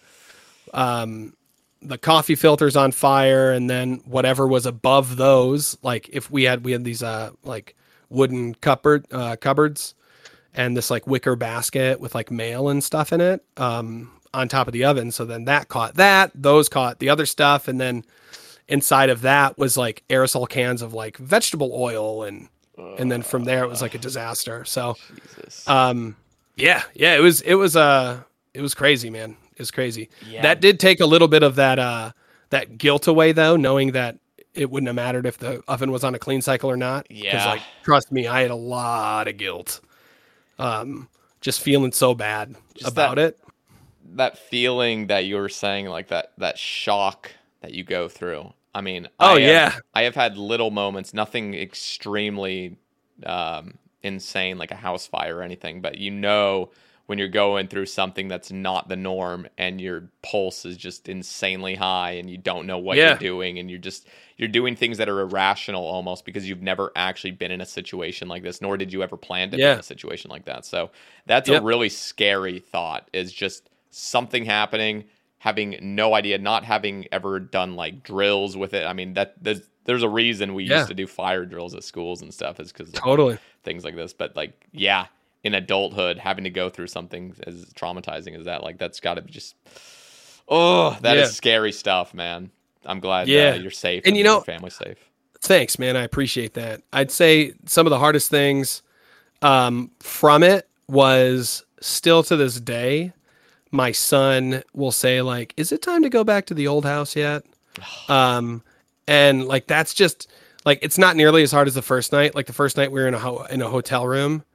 My son just like did not understand. And he said, I want to go home. Like, and I was just like, bro, we don't have a home, you know, it's like that. Ugh, it's heavy. But, I tried my best in that situation to just literally, this too shall pass. Right. Mm-hmm. And I tried my best every single time I was live. I wanted to make sure that people could look to me and say like, oh, dude's being strong through this. Like I was a fucking wreck, bro. Like I was a wreck, but I knew what good is that going to do me? If I really focused on my true goal, right, is to be a motivational speaker, what kind of motivation am I going to create inside of a community that I feel needs it if I just get on and just start this fucking pity party? Yeah. And so like, I just wanted to be like, listen, you guys, like you can do hard things. Like that's something we tell my son Bear. And right now it's for trivial things like tying his shoes and wiping his ass. And he'll get frustrated and be like, Papa, I need your help. Like, this is hard. And I said, Bear, it is hard, but you can do hard things. And so like, I wanted people to know like, hey, you might go through a literal or metaphorical, like dumpster fire, but you'll get through it. It's good. You know, like this too shall pass. You'll be good, King. You know, Queen, keep your head up, keep pushing on. And then on top of that, do something for somebody else. Because I just feel like healing starts when we just lose that idea of selfishness. And so like, I knew that my family was going to be forced to be receivers because we had nothing. And my whole life, my dad raised me. He said, you can never find true happiness if you don't become a giver. And so like I dedicated my life to wanting to give either with my time, my finances, you know, with words of wisdom or encouragement. And so like, I knew that like at this moment, like we're forced to receive, like we have to receive in order to survive. And so like the only way I can still become a giver, like my dad raised me to be, is I have to be a giver with my positive nature. And so like I had to stick to that. And sometimes I wasn't able to do it. Sometimes I've snapped, you know, at people like coming in stream and just like trying to be funny and like, hey, aren't you that guy whose house burnt down? Like, well, maybe you should have got up earlier. Like just shit, you know, sometimes it hurts my feelings. Sometimes I just let it go. Yeah. You know, now I'm like over it. You know, it's getting to the exciting part where, you know, we're looking at fridges and we're looking at, they just redid our floors and they look better than they were pre-fire. You know, but I just say like that's the most important thing, man. Like everything that I've gone through, like there's been people that have gone through hell way worse than I have, and they've come out stronger than I have. Right. And so, and I also wouldn't be here if it wasn't for the RuneScape community. Like, I don't know if people know this, but I'm very, very vocal about it. I'm very vocal about my finances because what I do is just purely based on charitable offerings. And so like, if I try to lie about my finances, the truth will the truth will come out anyway. But like the RuneScape community raised nearly $20,000 for my family. And we lived off that money for 6 months, man. Like my streams were extremely inconsistent. My wife, her job was amazing. They gave us a house, but like to stay in temporarily until we get fixed up. But like it created like people on the internet were like, hey, he's got insurance. Like he doesn't need this. There's something that I know the RuneScape community took away from my tragedy, and it was worry. To couple the tragedy with constant worry, like would have been crippling to me. Yeah. But like my son Bear, like my daughter Callie, and then my wife was pregnant at the time, dude. My wife was hospitalized for 4 days for lead inhalation because of the paint in the home. Like just going through the remnants, like she was, and Leo almost didn't make it. Like her heart rate was like up in the high 200s, or not high 200s, but like low 200s, like in that area is like super, super high. And it's because she was just in the house after it burnt because there was old ass lead paint from like the 19 freaking whenevers. Through all of that, like the money that was given to my family it just eliminated do we do ramen tonight? Or do we do, what are we going to have to pay on the insurance? What is the insurance not going to cover? We didn't have to worry about any of that. And I'm so in debt to the RuneScape community and to Twitter and to like so many kind people that I had no idea who they were. They dedicated like a week's worth of streams to my family. They don't know. Indica RS, dude, and Red Hunlith. Those guys a lot of people did a lot of stuff. Don't get me wrong. And I don't want to like sit here and name everybody, but those guys specifically, I just remember seeing constant streams of them doing like, and raising money for my family. And the first time I was like, who the fuck are you guys? Why are you doing this? And it was so wildly humbling to just think like these guys, he doesn't care. He doesn't care who I am. He knows that somebody's in need and their community like banded together and they just like they donated and it didn't even really matter about the money. I could see the passion in this man who was caring for a stranger. And from that, like him and I have become really good friends and I'm just like so thankful. And like that, it just sometimes life gets real, and there's literally so many people. Like it would be impossible to name them. Yeah. However, I did. I'm sorry. I did a.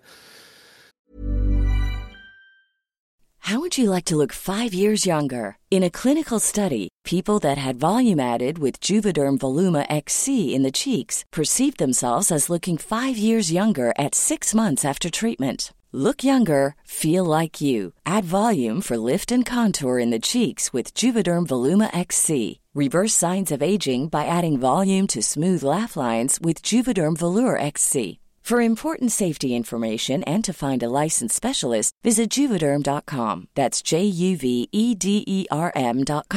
Not for people with severe allergic reactions, allergies to lidocaine, or the proteins used in Juvederm. Common side effects include injection site redness, swelling, pain, tenderness, firmness, lumps, bumps, bruising, discoloration, or itching. There's a risk of unintentional injection into a blood vessel, which can cause vision abnormalities, blindness, stroke, temporary scabs, or scarring. Talk to a licensed specialist to find out if it's right for you.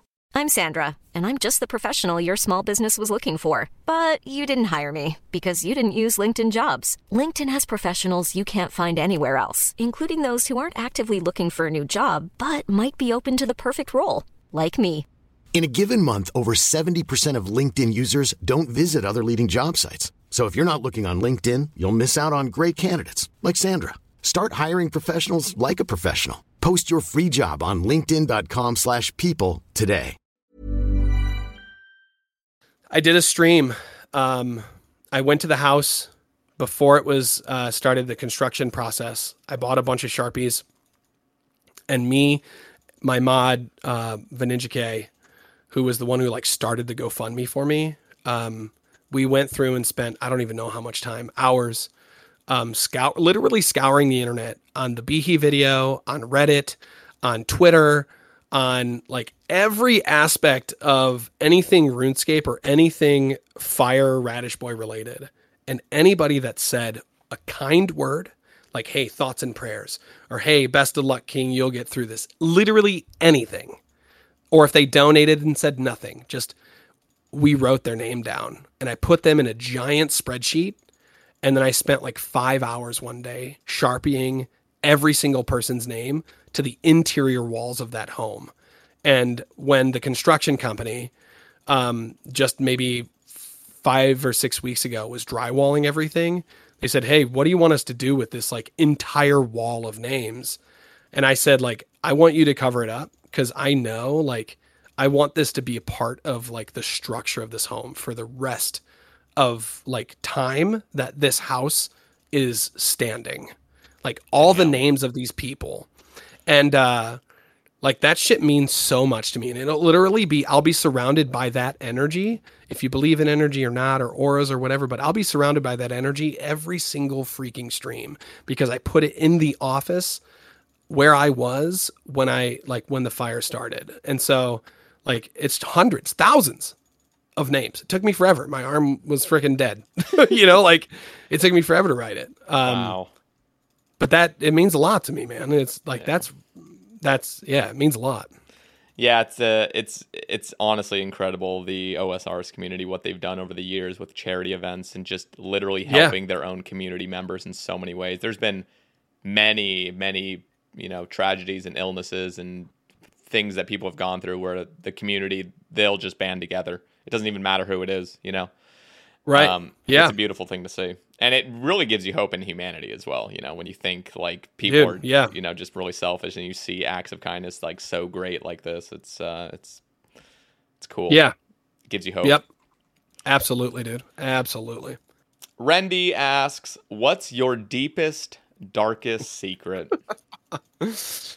Oh gosh. Don't worry, the Sabate Cast is a safe space, except I do not take responsibility for anybody else's leaking your deepest, darkest secret, but now it's a safe space now. It's on the honor system. Yeah. Like so it'll just be published permanently on the internet, so yeah. But if you get to this point, like you've signed like a verbal agreement pretty much saying that you won't say anything. Mm-hmm. Yeah, it's what happens in Sabate stays. Yes. On the internet. Knows that. Everyone knows. Everyone knows. What is your deepest, darkest secret? Oh gosh, I'd probably say that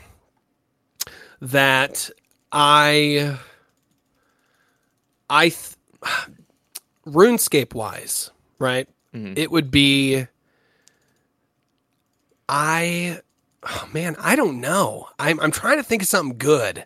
Maybe not the deepest, darkest secret, but see, a lot of the times people think that I'm just this, casual, fun-loving, super chill dude.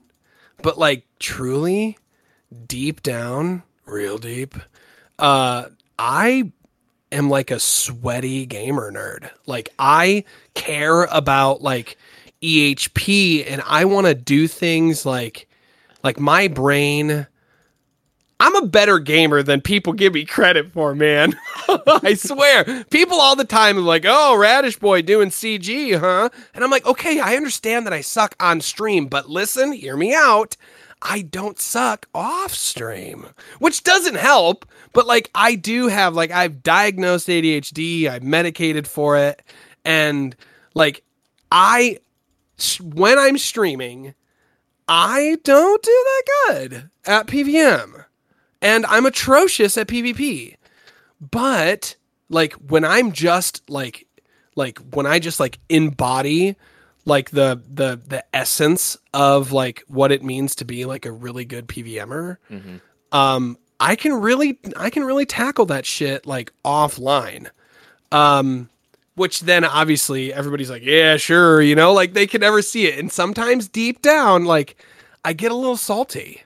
Like I really took it hard when I did the 5-day Inferno challenge and I couldn't do it. Yeah. I was like, I suck, but people, cause I love it when people don't think I can do something because I believe, and I believe this about everybody, even you, Sater, you can literally do anything, but you are choosing whether or not you want to give up. And so for me, like just recently, EVscape and Verf and myself, we did these like speed runs on that 1000 XP world. And I don't even know how long people had been like deciding whether or not like we wanted to try and max in 6 hours. Well, EVscape and Verf both say impossible, cannot happen. And I just think, nope. There's not enough information. I don't think we have enough time to really focus on absolute perfection to see like if I really think it could be possible. And Verf did an incredible job, and EVscape did it with like the item smuggling thing that I found out for the event. But Like for me, I was like, nope, I want to figure this out because I know I can do it. What I didn't, but but I just like I hate just like believing in like pushes absolute. You when people. Oh yeah, dude. Don't that believe shit in you. fuels me. Yep. It fuels me for sure. Yeah. So yeah, I wouldn't say it's like a deepest, darkest secret, but I'm sorry, Rendy. No, that's. I think that's appropriate. I don't think the audience would want to hear your deepest, darkest secret that you've never told anybody, nor would they want to hear mine, nor would I want to say mine. But I will say, when it comes down to game skill and just love for the game, passion for the game, it's really, really fun. First of all, to be extremely motivated toward the game. I've definitely had my handfuls, weeks worth, months worths of just this incredible engagement with the game and just absolutely loving it, loving the progress, loving just building up a bank, getting things done. It's very satisfying. And one of the beautiful parts about this game is the skill ceiling of so much PvM content. Yes. To this day, so I used to play RuneScape when I was a child with my two brothers, and like they used to play. They were a lot more casual than I was. I was fucking obsessed, just RuneScape, for at least like 3 years as a child. And they still see this game as click boss, watch until the boss dies. They still have that idea that this is RuneScape. There's no skill. It's all time based. There is so much skill that can be brought to this game. I mean, you've seen Exact's 40 Combat Inferno, Afsol's 39 Combat Inferno, the level 3 combat fire capes, just the most insane achievements. Yeah, and you think a cold one, hardcore solo TOB, Praise Foot, Grandmaster helmet on a hardcore armor. Just like insane stuff like that. And I don't know, there's something very beautiful about a game that can give it all, where it's like there's super long, time-gated obstacles, as well as just pure mechanical skill, which is just keeps this game fresh, it feels like. There's a beautiful, and I think it happened on accident. I don't know. I doubt like the intention of the game was to make a tick based system. I don't know what why they did it the way they did, but there is this like beauty of the simplicity of the mechanics, right? Like I'm doing aerial fishing right now and I'm clicking pools that pop up. And then I'm cutting pools or whatever. Like if you want to, you can just like use knife on bluegill and it'll eventually do your whole entire inventory. Or you can do it really quick and further your experience. So if you want to be casual, you can. Or if you want to be like a freaking turbo nerd, you can do that as well. Both people can do the same topic. And then the cool thing about it is like you get these guys that like one of my old like the videos of the people that really motivated me to like make content, or that opened my eyes really to the world of like high efficient RuneScape play, was a guy named Cloud Badass. Yeah. And he did a video where he was in the Arma room for like, I don't even know, I could be way wrong, but it was like 900 kills or something stupid. And when I did Arma, I could only get like 4 kills. And I was like, there's no way. This guy, there's no way like that he's doing this. And I remember watching it with my brother, and my brother's like, he's cheating. And I'm like, he's not cheating. You just suck.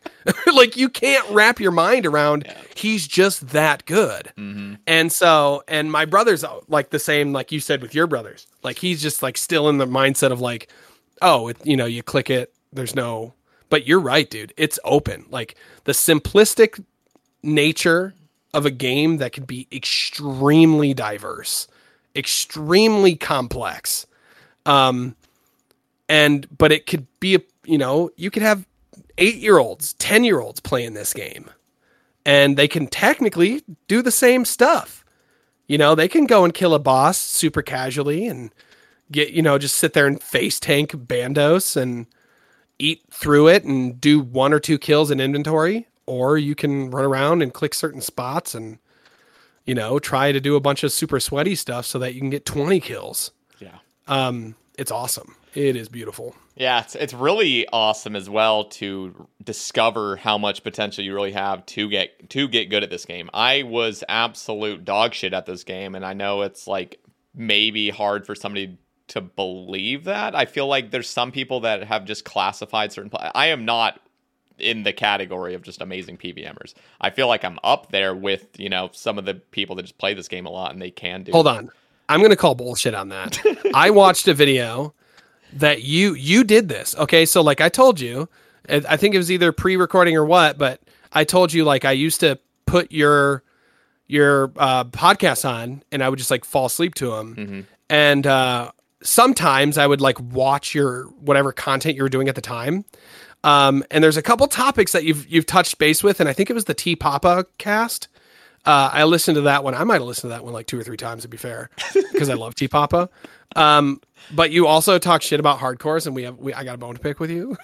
So, jokingly, of course. But you did.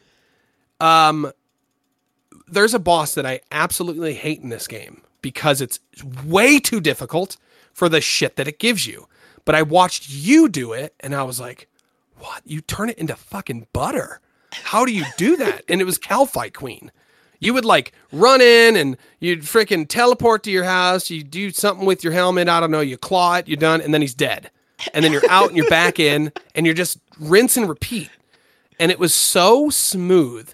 And I was like, I'm going to do this. Like, so I set up my account. I didn't have as much like stuff as you did. Yeah. And I got freaking raffle stomped. And I'm like, what is going on? I'm literally watching this man do it while having a full-fledged conversation with a human being. And actually, you know what? I think maybe it was one of your rambles. I don't remember now. Yeah. Anyway, so when you say you're not the greatest at PVM, I distinctly remember that video. And I was like impressed.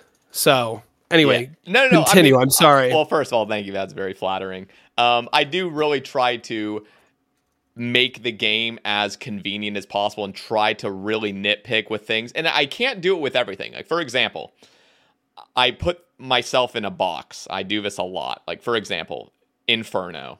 I don't claim I'm good at the Inferno. Yes, I've completed the Grandmaster achievements. They took me a while. They were difficult for me. And you see players that are just so insane at the Inferno that I've just kind of put myself into a box where it's like, oh, well, I don't really ever want to push myself that far because there's already people that are just insane with it. I try to find like a niche area where this is something I feel comfortable with. I feel like I could really enjoy mastering this, and I want to just get my bank layout perfect. I want to find tick saving strategies. I want to figure out min-max setups and stuff. And that gets me excited for the game. So I don't feel like I'm up there with the absolute top dogs. Sure. Exactly. With all those people. But I did start at a very humble level where I didn't even know how to prayer flick. In fact, learning how to one-tick prayer flick was one of the most difficult things I had to learn because it was just like made no sense to me. I didn't understand the tick system for I still don't. Hours. Yeah, I look at ticks totally different than people. Yep, and do it tick just stuff. It comes with time. Like these things, you have to work toward it, and then it comes with time, and then everything is made easier. But you have to push yourself to those levels, and it just takes time, which is the sad, unfortunate truth of you can't just learn things overnight. You just got to keep practicing. But that is one thing that RuneScape has taught me that has actually led into my life. For example.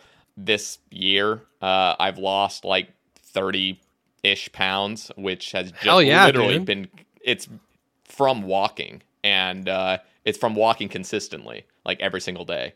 And I didn't ever really fully understand that. I obviously knew the benefits of just like moving and stuff, but like, damn, the consistency is really it. I for years would go through, it was right after I kind of like dropped out of college. I lost my rhythm of like working out and stuff or just doing any form of activity. And as soon as I realized like, dude, this is just an exercise like every day. It's like the easiest thing, just walk for a little bit, but you have to maintain it. You can't just do it for 3 days off, take 2 weeks. Like, this is going fucking nowhere. Like, so those little things in RuneScape have actually translated to my real life. And I see this beautiful like symmetry of each of just learning things and being consistent. So. I think what it boils down to, and I'm never surprised when I see these like multi-million-dollar people that like reference RuneScape and about how like they've played it. and like these people that are like extremely successful in real life, RuneScape is like one of the only games that I've ever come in contact with that does not reward instant gratification. Yeah, it doesn't. And there's something about like society when you get into this realm of like, I'm not satisfied, I'm going over here so I can be satisfied. Like RuneScape, it doesn't. And then when you do get those people that like have the instant gratification inside of RuneScape, they appreciate it so much more. The people that go in and get a really low KC pet, you know, like they know, holy shit, I should not have this, and now I do, and now I like appreciate it. Like for me on my one pet at a time account, like it took me 367 days, like 100 and some odd days game time and 47 million fishing experience to get the heron. First pet. 47. Yeah. And then like, well, okay, let me just ask, sorry for interrupting. No, you're good. What did you actually expect? Like deep in your mind when you started your 0 XP fishing, where did you think you'd actually get the pet? Like at what point?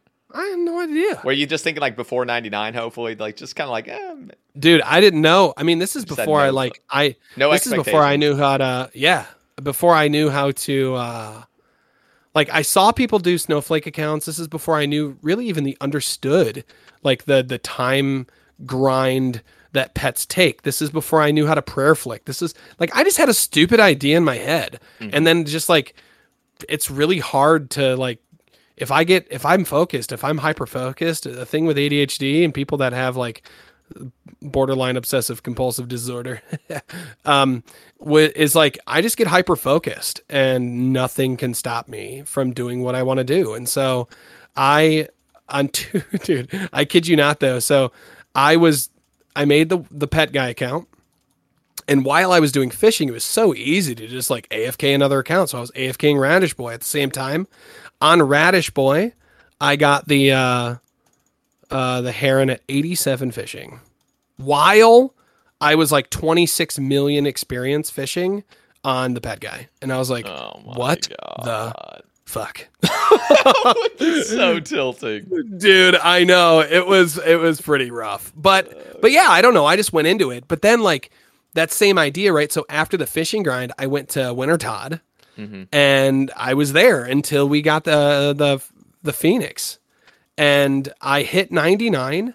The next day I did one solo, and that's how we started the day. I would do a solo Wintertodt, and then we would go and do something else. Literally the next day, after my first day 99, I did a solo Wintertodt, got the Phoenix, and I shit a brick. And I was like, oh God, it's over already. Okay. Yeah. You know, like that's really cool. But I'm telling you, like, when you're going into something and you're like expecting like, I have to work for this. And I put the work in for the heron.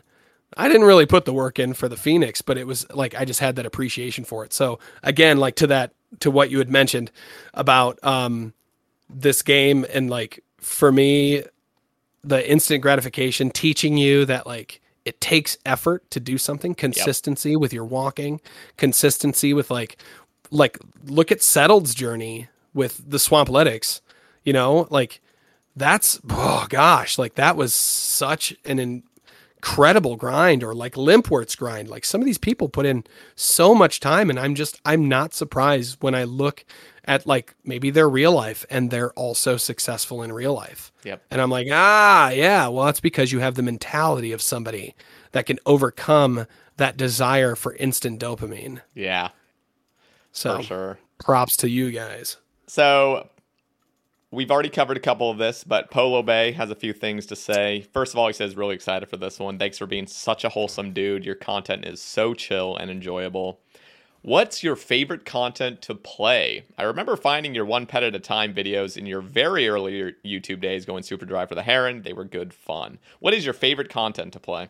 Hardcore content. I Anything really hardcore? don't even... Anything hardcore. If I'm on a hardcore, I'll play it. Okay. But I really don't like playing not hardcore accounts.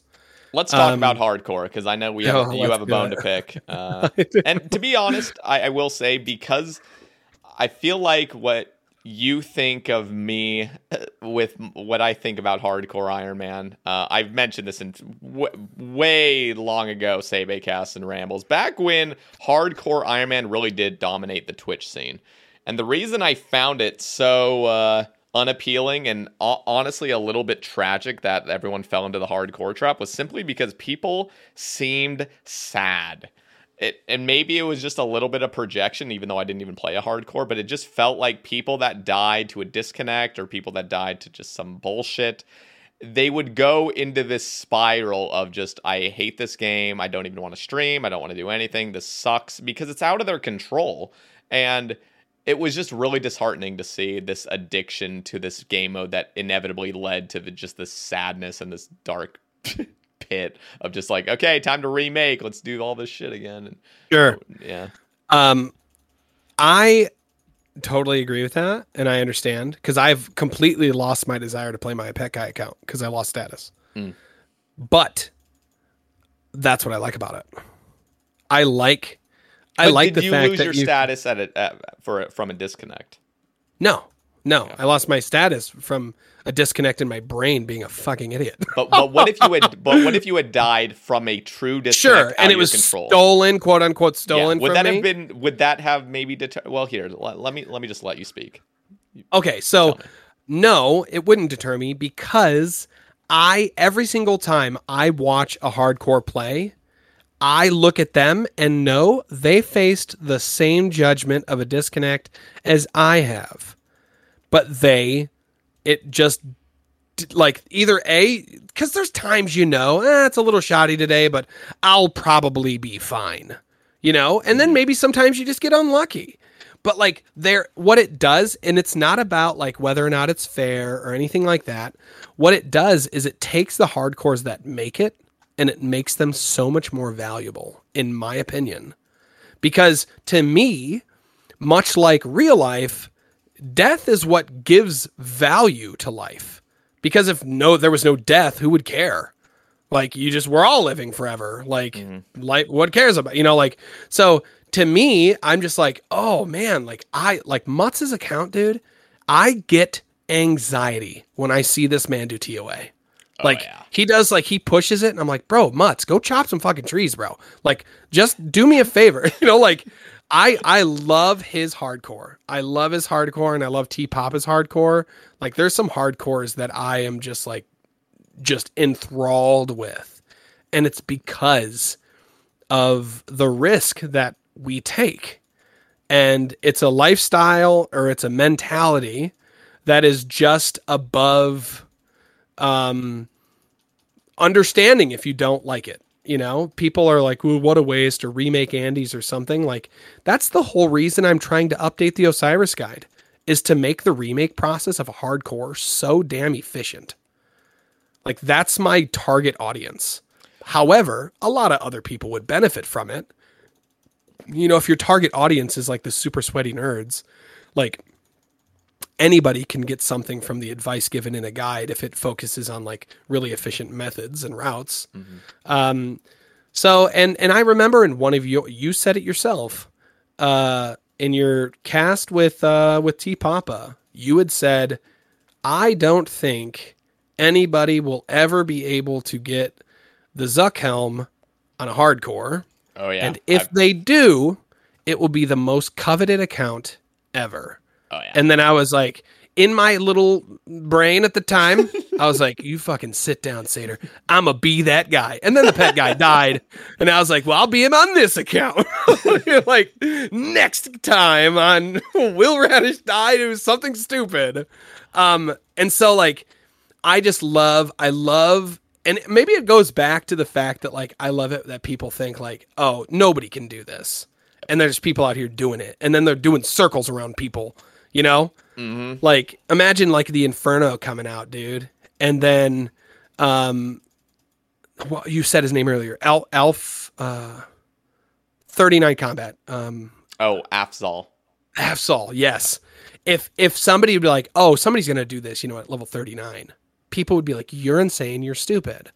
Or even when TOA came out, dude, so many people complained that victim mentality, right? It's too hard, man.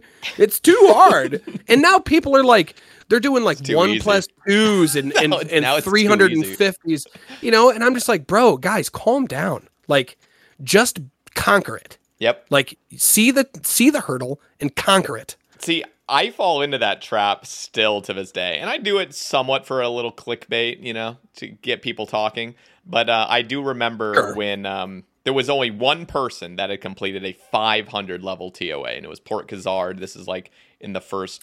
He used the. I'm aware he used the Avenge method and right. Yeah, and like tick eating, Zebak, and just crazy stuff.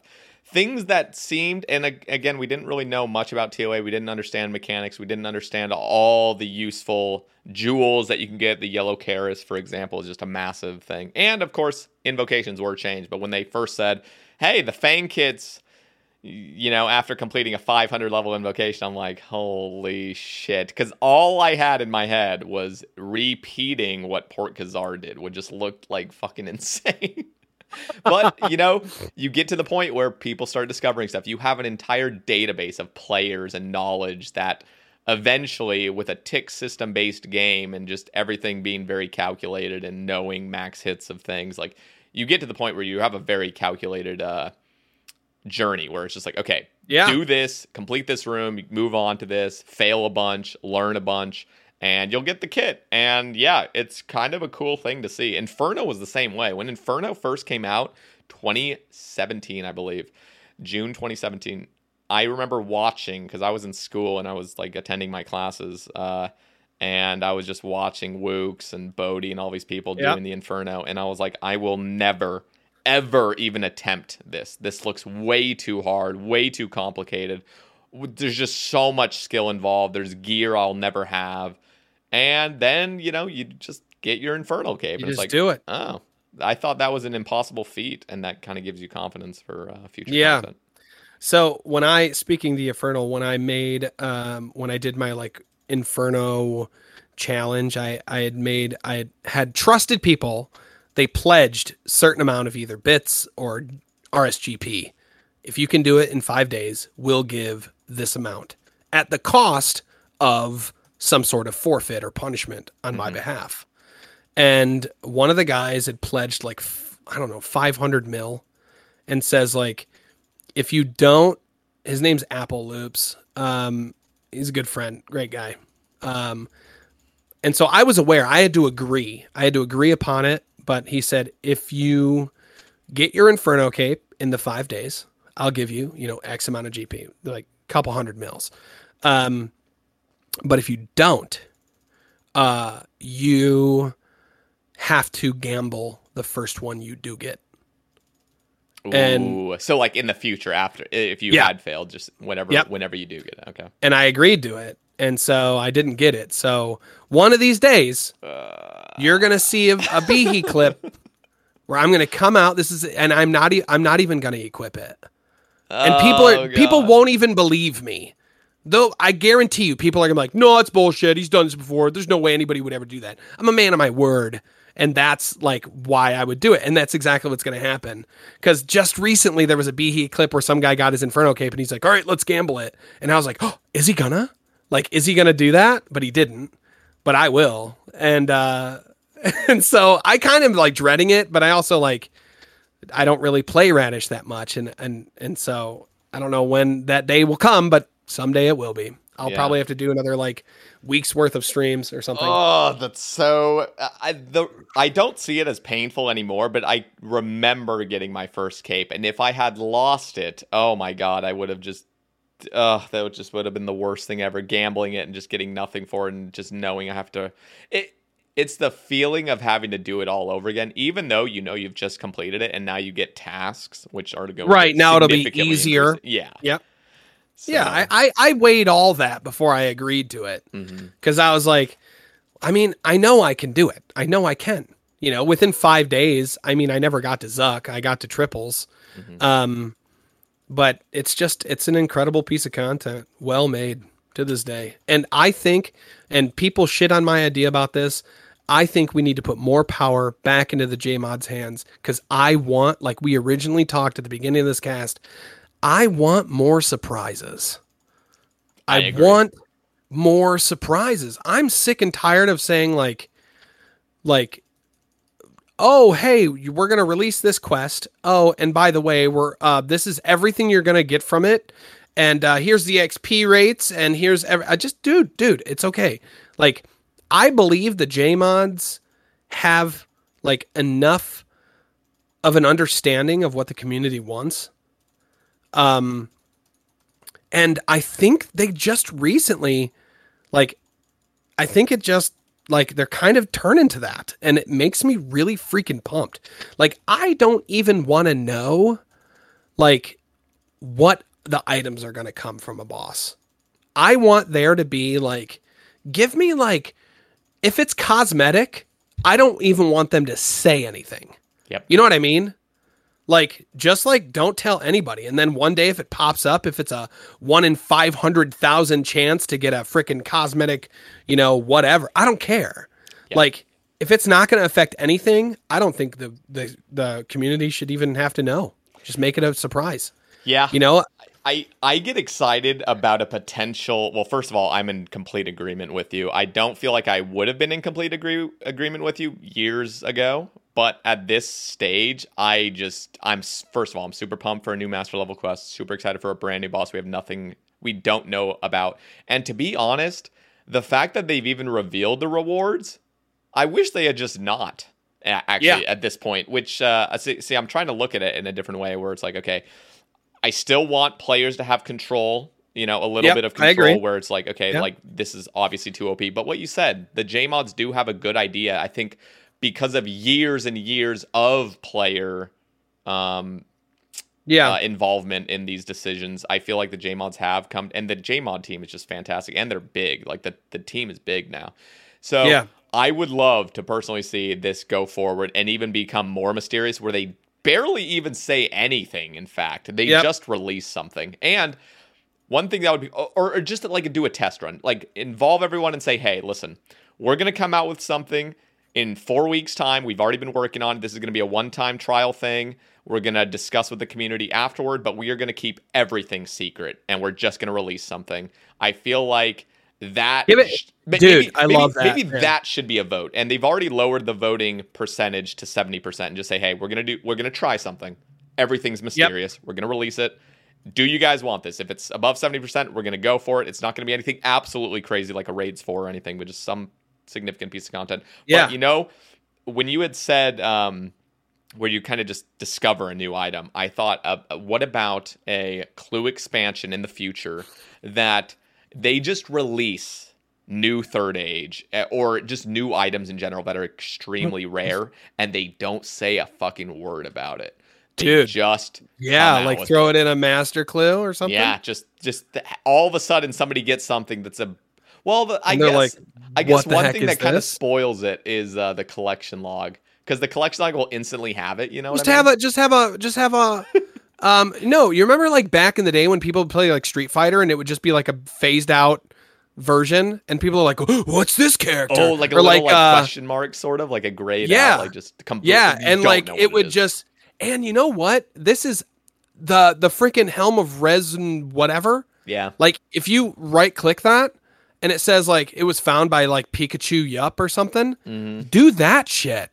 Like once a year. Like I like maybe once a year to start, but like the idea of just complete silence, nothing, like no anything. Or maybe like there's one thing that I really liked what League of Legends does before a new champion, before they really even update it. Like if you're so used to playing something, like you pick up on really subtle changes.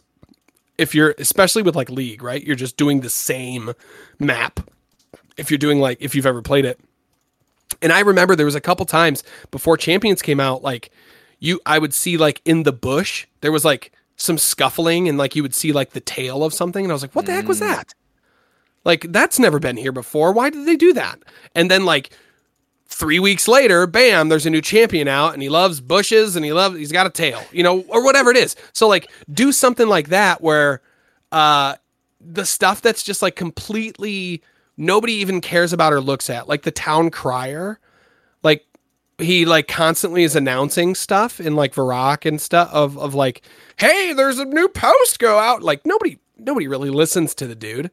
But maybe if there was like a once every 20 minutes, he says a line that just people are like, hold on, has anybody ever seen him do this thing? And it just gets people talking, like slowly leaking stuff that way. And then coming out with something at a scheduled time where it's just complete, utter mystery. I love it. I love it. I love it. I love it.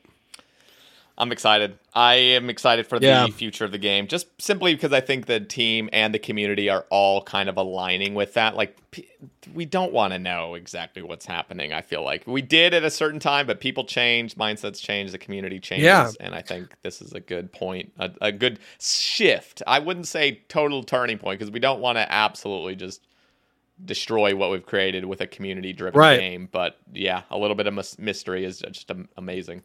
Yeah, especially if they were to do it where, like, let's just say TOA, for example, nobody knew that there was a pet coming out. Everybody assumed, but they didn't really release and adamantly say until like a couple days before it came out, if I'm not mistaken. Because I remember asking a lot of questions about it, because on my Pet Guy account, I was like, well, hey, is there a pet? Like, because if there is, I can't do it. I can't do TOA. But it doesn't matter. But it would be cool if they had, like, for raids 4, some item that is in the raid, but like maybe you have to do something specific to even have a chance at getting it. And then it would say, like, when the first person ever gets it, it would say like, this was discovered on the examine text, like discovered by so-and-so. And then everybody's collection log is updated to where now they can at least right click and get the name, like you can with or however the collection logs work. But other than that, it would just be like a question mark, right? Like you said, like just a black question mark. Yeah. I would love to see stuff like that. And then I know you're a big fan of clue scrolls. Huge. Something that I think, I don't know. I would love to hear your opinion on this.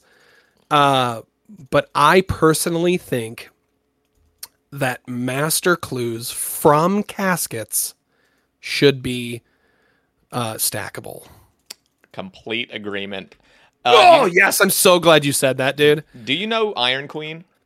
No. So Iron Queen's a streamer, super leveled up Iron Man, one of the, like, just a dedicated pet hunter and just collection log enthusiast. Incredible account. But pretty sure the original idea, like, was master tokens, and master tokens are basically the thing you would get that would eventually be like a stackable master. The thing I get worried about with like an actual just stackable master is it really fundamentally changes how clues work. Especially, I don't know, it feels strange. But what would be cool is to just get stackable master tokens. So it's just like a little red token, and you just turn those into Watson whenever, and then you can just get your master from there. So yeah, you're not interrupted doing the casket opening, but you get a stack of these tokens. But one of the things I had mentioned, and I've mentioned this a million times, is I don't want it to just instantly be unlocked to everybody. I think if you were to do that, it kind of devalues master clues in a sense. For example, if a level 3 first goal was to complete the easy log, the easy clue log, they would just be able to stack up just like hundreds potentially of these master tokens where they didn't they weren't at a stage to do them. I get worried about that. I'm not completely just like, no, we shouldn't give everybody this shot. But one thing I thought would be a cool idea is once you've achieved 100 master clues, then you get the option to have master tokens. So it's still an option, and you have to have at least proven to Watson that you are one that can complete master clues, and then it kind of starts stacking them. But I do understand the appeal of just always just. Or what if it was a unique drop from the frickin' boss, the mimic? What do you mean? Like a special golden coin that Watson's like, oh, this is some good shit. And then he's like, here, I'll stack all your masters now. You know, like an untradeable drop that you'd have to get from the mimic. Then, like, allow masters to be, you know, like to prove essentially, and maybe it could average out to be 100 masters. Yep. But then there would be people like, I love the idea of like, some people are like, I got it in my first one. And then other people are like, it's been 3,000 masters, you know, just like crazy stuff. No, there's so many ways to go about it. I always thought, by the way, just simply because you mentioned Mimic, and I'll let you go. The Mimic, I think, really should give a Mimic Dust transmog that can be used on your Bloodhound to turn it into a Mimic. Of course. Like, of course, that's gotta yeah. be a thing. Like, come on. Yeah, totally. I agree completely. But when it comes to like the master stacking, the way I thought of it is, if I'm not mistaken, is it the same with every clue? It's like a 1 in 50, or does it change incrementally? So for easies, it's 1 in 50. For medium, 1 in 30. Hard, 1 in 15. And then elite, 1 in 5. Okay. So what I thought, my original plan before I like your token ID or anything like that, you know how they pretty much just look like Christmas crackers in leagues and stuff? So my thought was like, it would act like ecumenical keys, where if you have a master, it's now more difficult to get a master clue, and then up to a cap. But then you could keep stacking them. So say if it's 1 in 50 from easies, if you want to attain a stackable master, it's 1 in 60. And then if you have 10 stackable masters, now it's 1 in 80 or 1 in 90. In a perfect ideal world, that works, but then there's always the drop abuse where you just drop it and then you just open it, and because the game doesn't register you have a stack anymore, which is remove the drop option to destroy. That's true. I mean, there's ways to get around it. Sure, but yeah, I know what you're saying. Because I do that with ecumenical keys back in the day. That's also been an idea I've heard on Reddit and on Twitter, of just this idea of being able to stack up hard clues, but you do get that disadvantage over time. So, for example, you're doing you're doing a Hellhound task, you get a hard clue, but you want to keep it, but you should be punished in some way for keeping it, holding on to it, so the rate increases. It's tough to decide like what's appropriate. Well, but yeah, maybe what if you just take the clue to Watson? Like, you still have to leave, you still have to go away. You take it to Watson, he rolls it up, sticks it in a thing, and gives it back to you. Dude, all I'm saying, okay, did you ever hear of my owl idea? It's been a fucking minute since I've talked about this. Listen, no.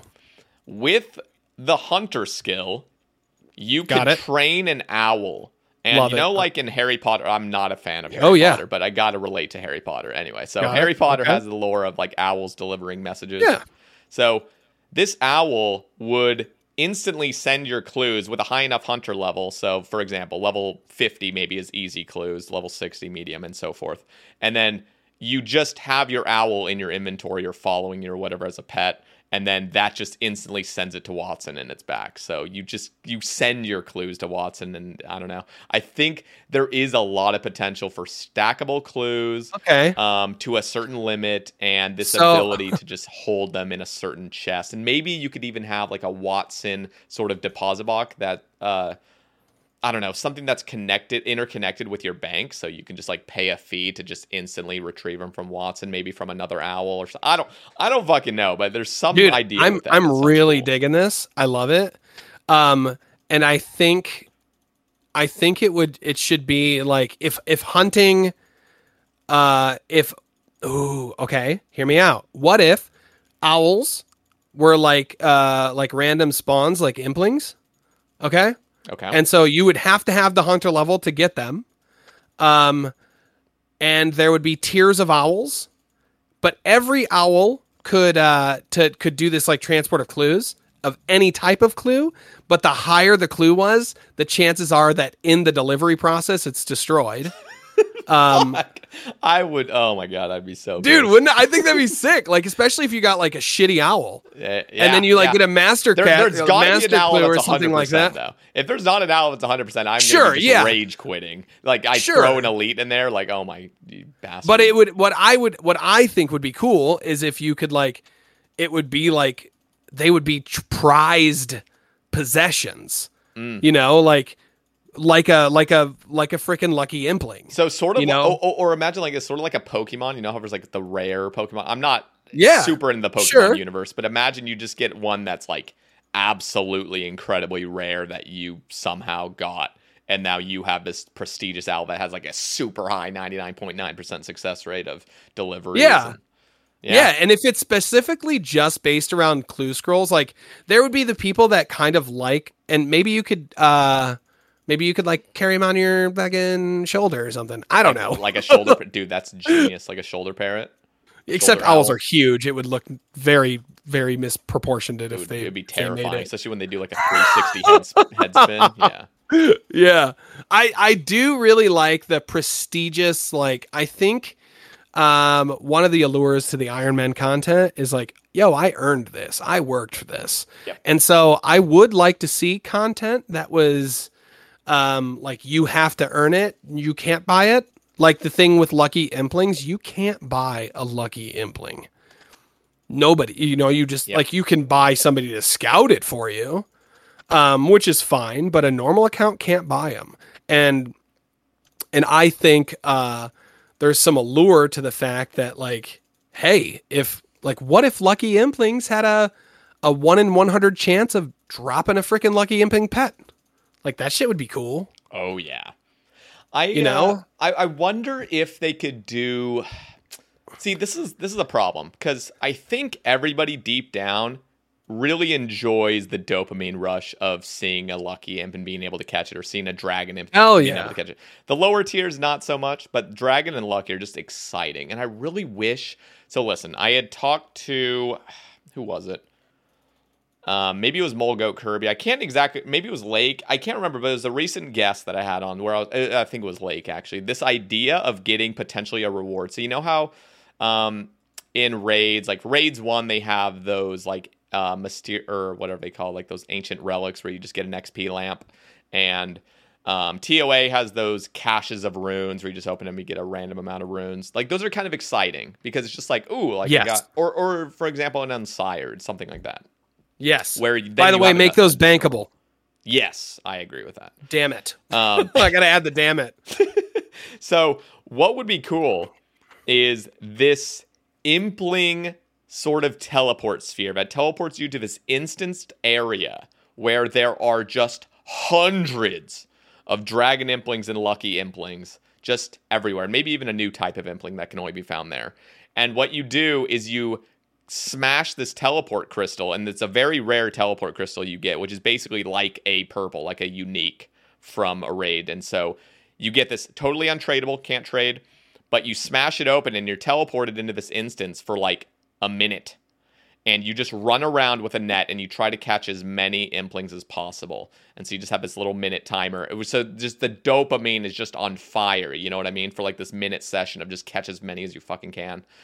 Dude, it reminds me of like old school Mario when you hit those coin worlds. Oh yeah, you'd like go down the thing and it was like nothing but fucking coins. Dude. And you're like, oh god, I gotta get them all. Oh yeah, that is exactly what I'm talking about. This little mini game, this little like, I played Mario Sunshine, Super Mario Sunshine, incredible because you get those little like dark Mario where you have to pass that little thing and you're trying to get all the red coins and stuff. Something like that just sounds like so much fun.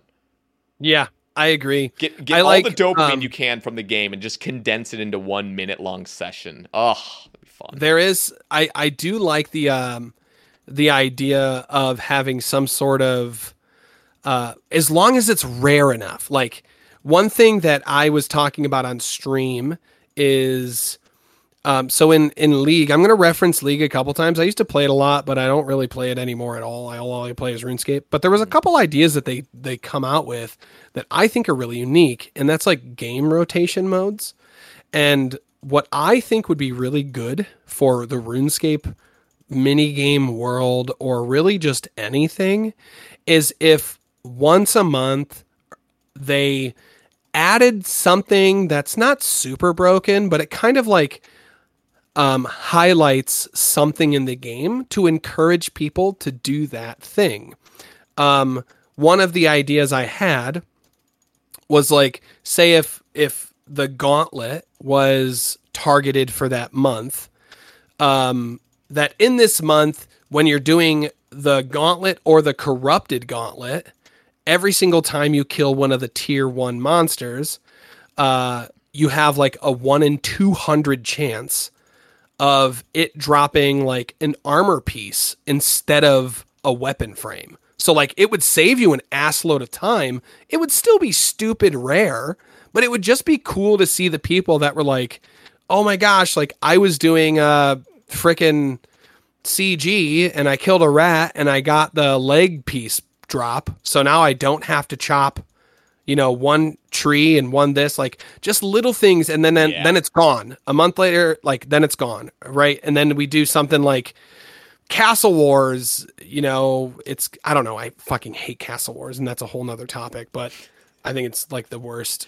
I hate it. Yeah, that's just it's a very old piece of content. It's very controversial to even change Castle Wars, but they could really make something like Castle Wars. I think they were even talking about it, this idea of faction wars, where there's like 3 factions that are facing each other, just like a mini game, 20-minute little session of just building a little base, sort of, and then attacking. And I don't know. My thing is just like that. Anything that's like a permanent like time.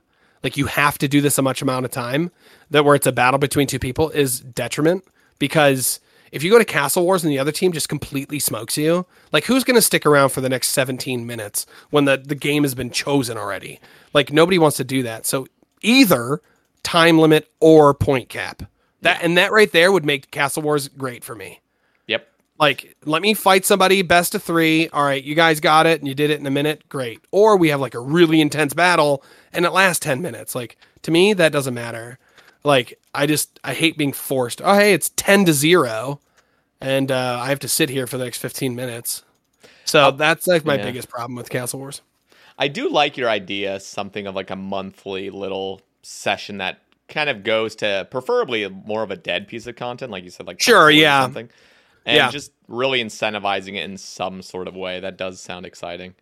I really want... I don't know what it really takes, because most mini games eventually just get abused because it's just you want to complete the collection log for it. So what's the absolute fastest way to abuse this? Just get it over with. Agreed. Yeah. Those sort of high stakes sort of things where you're kind of putting money on the line. I know LMS used to have its high stakes. I think they still do. I don't know if anyone really does it anymore, but something like a high stakes Castle War. So not everyone needs to do it, but people that are really into a sort of high stakes thing where you have like a dedicated team, there is so much potential for content creation based on a similar idea to Castle Wars. I don't think Castle Wars itself is it's too clunky. Like there's too much wrong with it, I think. But if you were to make a Faction Wars or something like that and really start putting energy and effort and just work into designing a perfect balanced piece of like PvP/PVM/skilling piece of content where you really have teams trying to win, not just being like, hey guys, let's all work together and speed this shit up so we can all get our collection logs done. You know what I mean? Like, yeah, no, I agree completely. Some competition. Yeah, there'd have to be some sort of balance in order to acquire that, or even if there was like a legitimate like PvP system, like 2v2s, 3v3s, and 5v5s, to where people, and it was just based on rankings. I mean, I guess they kind of did that. I don't know, but and it didn't really turn out to be the greatest. But something that I think would be a good one for them to target if they were to like upgrade or update anything would be pest control. It's so widely used to this day still, and I think if they were to incorporate more skills into pest control, and then again use that like that RNG basis thing of like, say you kill a brawler and it drops, like there's like a 1 in 500 chance, which is quite rare to have, in a pest control match. But say there's a 1 in 500 where it literally doubles your strength level for the remainder of the pest control match. Yeah, that'd be fun. Like it would just like little perks like that, like bring Nightmare Zone buffs, like throw those into frickin' pest control. But just make it on like drop rates of monsters, something like those shifters, giving you a little hotkey to let you zip around the map, Like I mean, it's not going to do anything. It's not going to break the game. But if you're just like, whatever you want to do, or say now you have the freaking unlimited spec energy and you get that for a minute during a pest control thing. Yep. Or you kill one and then there's like a little 3x3 square that it's just constantly rapidly healing anything that's in there. That's like an ally to you. Just stuff that would make it unique. Or you could even add like super busted material, but as long as it's crazy rare, it would just be exciting in its own right. For people to go like, oh my gosh, like we killed a guy and the brawler dropped the rally the forces thing and 4 pest control like Void Knights showed up and started helping us out. Mm-hmm. And it was follow the player around and whatever I attacked, they attacked. Or it just gives like a global increase of damage, so everybody in the match is now hitting. Yeah. More 50%. Yeah, more. Dude. Like, and it's like the rarest ones, like 1 in 1,000, like something you just don't really see. You barely see it every match. Or you just get one that's like a tactical nuke, but in a good way, so it just instantly finishes the round. You get double tickets or whatever. Yeah. Like, but just as long as it's stupid rare, like that's cool. One every 5,000 like monsters you kill, like. You just go in and somebody it's over in 30 seconds and and it announces who the player is, so everyone's just cheering them like thank God. Yeah, dude. Yeah. That's just like exactly, man. I mean, and what harm would it do? You could still have it, and then maybe there's one for the monsters if they kill a bunch of players. they get buffed. I don't know, maybe make it crazy, or add like an insanity boat that you just get sent out and like shit's wild. Who knows? Yeah. Dude, I get excited about this idea of maybe even playing as, I don't know, I've thought about this idea of like 2-side match similar to a Castle Wars, except one group is like, I don't want to even say zombies because it's just so corny, but like zombies versus like the humans, And so you go into somewhat like a Castle Wars lobby where you're just randomly chosen on a side, or you could have custom matches, but you have like zombies that attack really fast but don't have any weapons and don't have bows and stuff. They just can run like, I don't know, 3 tiles every tick instead of 2. And they're just super fast. And they just like start destroying you. It sort of reminds me of, what is it? Is it Valorant or something? Or no, it's not Valorant. It's Apex Legends, I think. There's like a mode where there's like zombies. I don't play those games. I played RuneScape too much to even experience it. But I've seen I'm in the these same things boat. where people are zombies and they have like these crazy abilities, but then you also have the humans which have, they can build stuff and they can do other things. Something like that would just be incredibly fun. But there's using like be that competition, which I just don't know the ins and outs of really creating that sense of like, okay, we actually want to beat these guys. We don't want to just throw. Sure. We don't want to just throw just to get our collection logs, Right.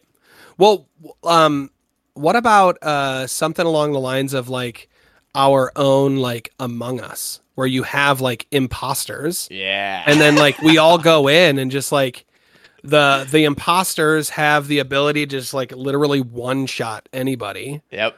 But then they get like transformed, and then like instead of like a zombie versus humans, it's like it's all humans, but there's like one guy that, or you know what? I actually thought this after watching the Han Annie event, for suicide prevention, which by the way is like one of my favorite videos ever, dude. I had so much fun with that that competition. Like it was a blast. But there was a moment in that video where everybody turns on me and starts to attack. But since I had smuggled items over the last like 12 hours, I was like a freaking juggernaut and nobody could kill me. And it took like a horde of people, like 15 people to take me down. And I thought this would be fun. Like in a game mode, maybe a PvP arena style where that's what it is. Like you have somebody that is literally, you just make them twice the size and all their stats are like doubled and they just go around freaking destroying people, but you have to work together as a team to kill the Juggernaut. And then whoever gets the final blow becomes the Juggernaut. And then you get points based on the individual, like your time allotted as the Juggernaut. right? Yeah. So like the longer you're a Juggernaut, the better, but maybe your position is always revealed. Stuff like that, to where it's like you only gain points if you are the one who is the Juggernaut, which then would provide, maybe it would eliminate that issue you're talking about where like you just can't bum rush it, because then it's on the one person like, hey, I want to selfishly be the Juggernaut because I'm the only one getting points right now. Yep. Because then that creates that tension of competition. Yep. And then everybody else can just, they have to kill you. And then once somebody else, boom, they become this like Juggernaut or whatever. And then there's some sort of PvP reward or cosmetic weapon upgrades or something like that. See, I'm never sure exactly how. Well, I know elo systems are kind of difficult to manage, but I really wish LMS, for example, had an elo system where truly you are matched up against players of your own skill level, and the better you do, you're just going to get more elo, not just like you just finish a game and you just get elo like it is right now, where you just elo just keeps going on indefinitely. But truly, I wish there was a way to kind of match make a little bit better. But it also just depends on people's involvement. I feel like, well, I know there are a lot of people that do LMS. It never really looks like games are too full in the lobby, but there are multiple games going on at once. So there are a couple hundred players on at a time generally. But they need to. That competition, I really do crave it. Some sort of system where it's maybe PvM and a little bit of PvP involvement, and really matchmaking is like their top priority of just keeping players around the same skill level playing together. It sounds fun. Yeah, I would love something like that. I don't know how you would measure something. Dude, have you ever done a podcast with like a game dev? Yeah, you have. Multiple. Yeah.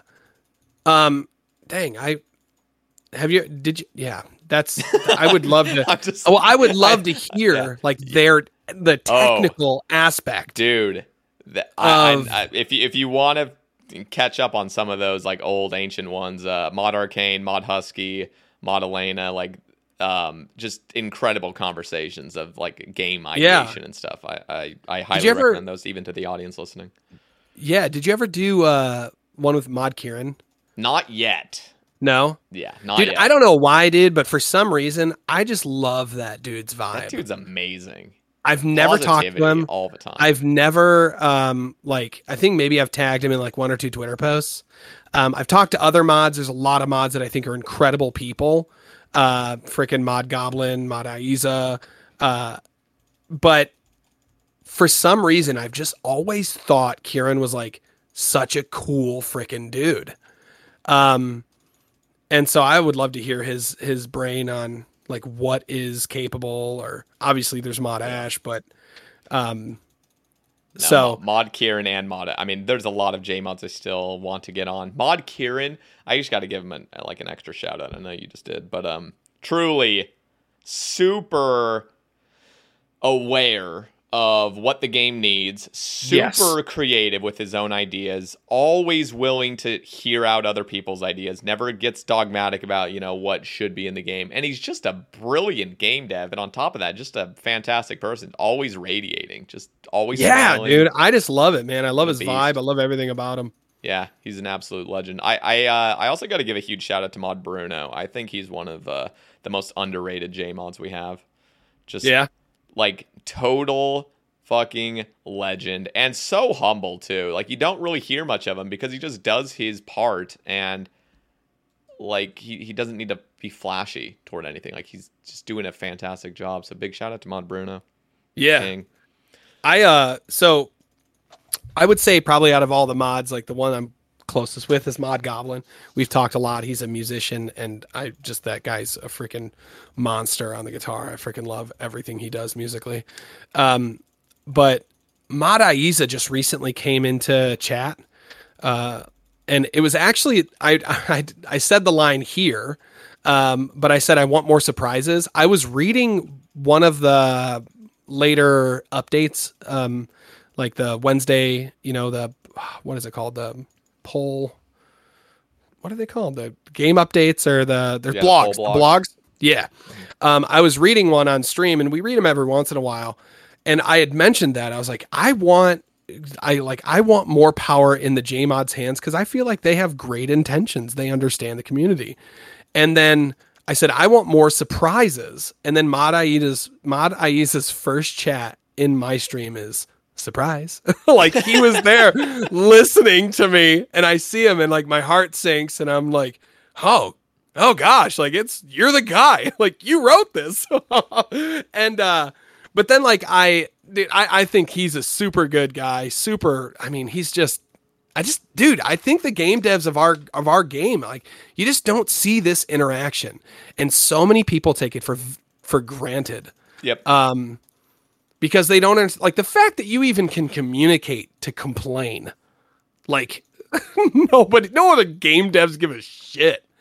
I mean, they do, they might like care about their game, but like they don't got time to deal with the community in most games. Yeah. No, and just the fact that like I've had I don't know, I think seven JMods on the cast right now, and every single time I remember the first JMod I got on Mod Arcane, I got really nervous because I'm like, this feels strange for just a random player that just randomly started a crappy podcast at the time to just be like, hey, you want to talk for like 3.5 hours randomly on your day off, or But there's every single JMod I've asked has been incredibly willing and super excited to come on and just talk. Cool. And it's just like, wow, you don't expect it. At least I didn't. And it's been like incredibly like humbling and just being like, I don't know. They really do care about the game. They care about the community, and they want the game to thrive. They're not just there for money. And just I agree. Yeah, I agree. It's a pretty awesome thing that we're involved in. Yeah. So as people go through their rage settings and thinking that everything's like, this game's falling to shit. Well, that it wouldn't be. And it can't be if we're still hiring people, if we're still doing this, like there's still things that are going on. And for me, dude, I cringe so much at the people that like, dude, I literally laugh. I do my best, like, to not say derogatory things to people because I don't know what they're going through. And that like in real life or in RuneScape, they're frustrated about something. I don't know. And so I just avoid saying anything negative. But one thing that just is a freaking cringe fest for me is like RuneScape will post anything, literally anything. It could be like, hey, I heard that it was the, Independence Day for America. Like, hey, good job, whatever. And there'd be one guy that's like, fix the servers. And I'm like, bro, like in all caps, like in the bottom, like he's just like, bring back PvP. And I'm like, bro, nobody hears you. Nobody, like, stop it, dude. Or they'll go live and somebody's like, when do we get this update? And I'm like, dude, just enjoy what they have to say. Yeah. Like, just sit back. It'll be okay. Just like, it'll be fine. This too shall pass, It's this idea of like, feeling like you're not heard. And so I do understand where people come from, where there's issues where they've just been in the game for so long, and the only thing they think is appropriate at any time is to keep yelling it until it's finally fixed, which fair point that it hasn't been really addressed as much as people want it to be addressed and fixed. Yeah. But yeah, like you say, like sometimes you just got to relax and just realize like this stuff takes a lot of time. And yeah. And my thing as well, like, I don't ever complain about like servers or the lag. I don't have enough information. I don't know enough about like server structure to even complain. I don't know what's going on. People are like, well, all they got to do is just port more money. You have no idea. Like you don't run a company. You don't like they're just out for money. They're doing that. You're literally just saying words. Mm-hmm. You have no factual evidence to provide any sort of support for what you're saying. Yet you're very, very passionate about it, which I admire, but also you're kind of looking dumb. No, it's people that like put like all caps in their names, and they'll just like have their own agenda in their Twitter name. Like their name on Twitter is now what they want in the game, and it's usually all caps. I'm like, holy shit. This is just dumb. Poonslayer 69, bring back Bounty Hunter.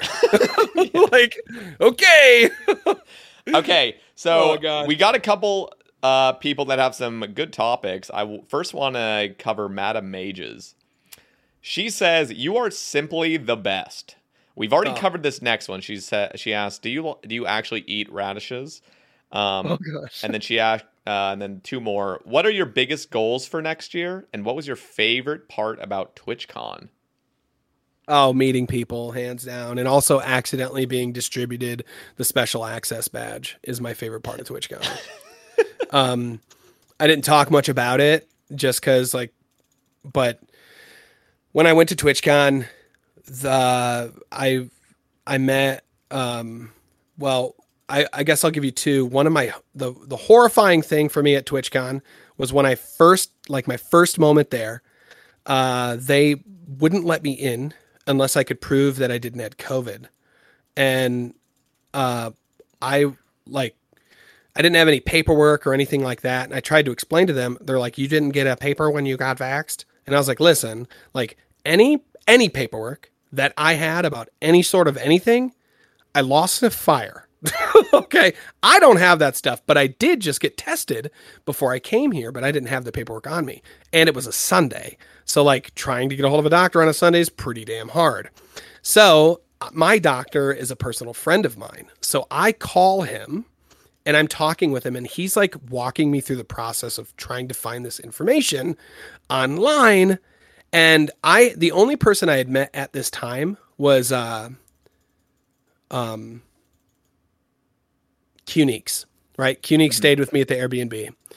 And, but at this time he had left and I'm on the phone and I hear the words radish and my heart sinks because I don't know who it is yet, but I know that I can't talk to them because I'm on the phone with my doctor on a Sunday and he already wasn't too stoked that he's trying to help me out. And he doesn't even really know how to find this information online without his work computer and stuff. Mm-hmm. So I couldn't have the opportunity to talk. I turn around, it's freaking Tasty, Whale, Prison Joe, and maybe Krylax or somebody, I don't know. And they're like, "Radish." Oh, it's T-Papa. They're like, "Radish." And I literally put the phone to my chest and I wave them off like I'm the fucking king of England. And I'm like, "Sorry, this is a really important phone call." God. And then they just walk away and I'm like, "Oh God, I'm going to throw up." The worst first impression ever. The worst, dude. Literally the fuck worst. You guys.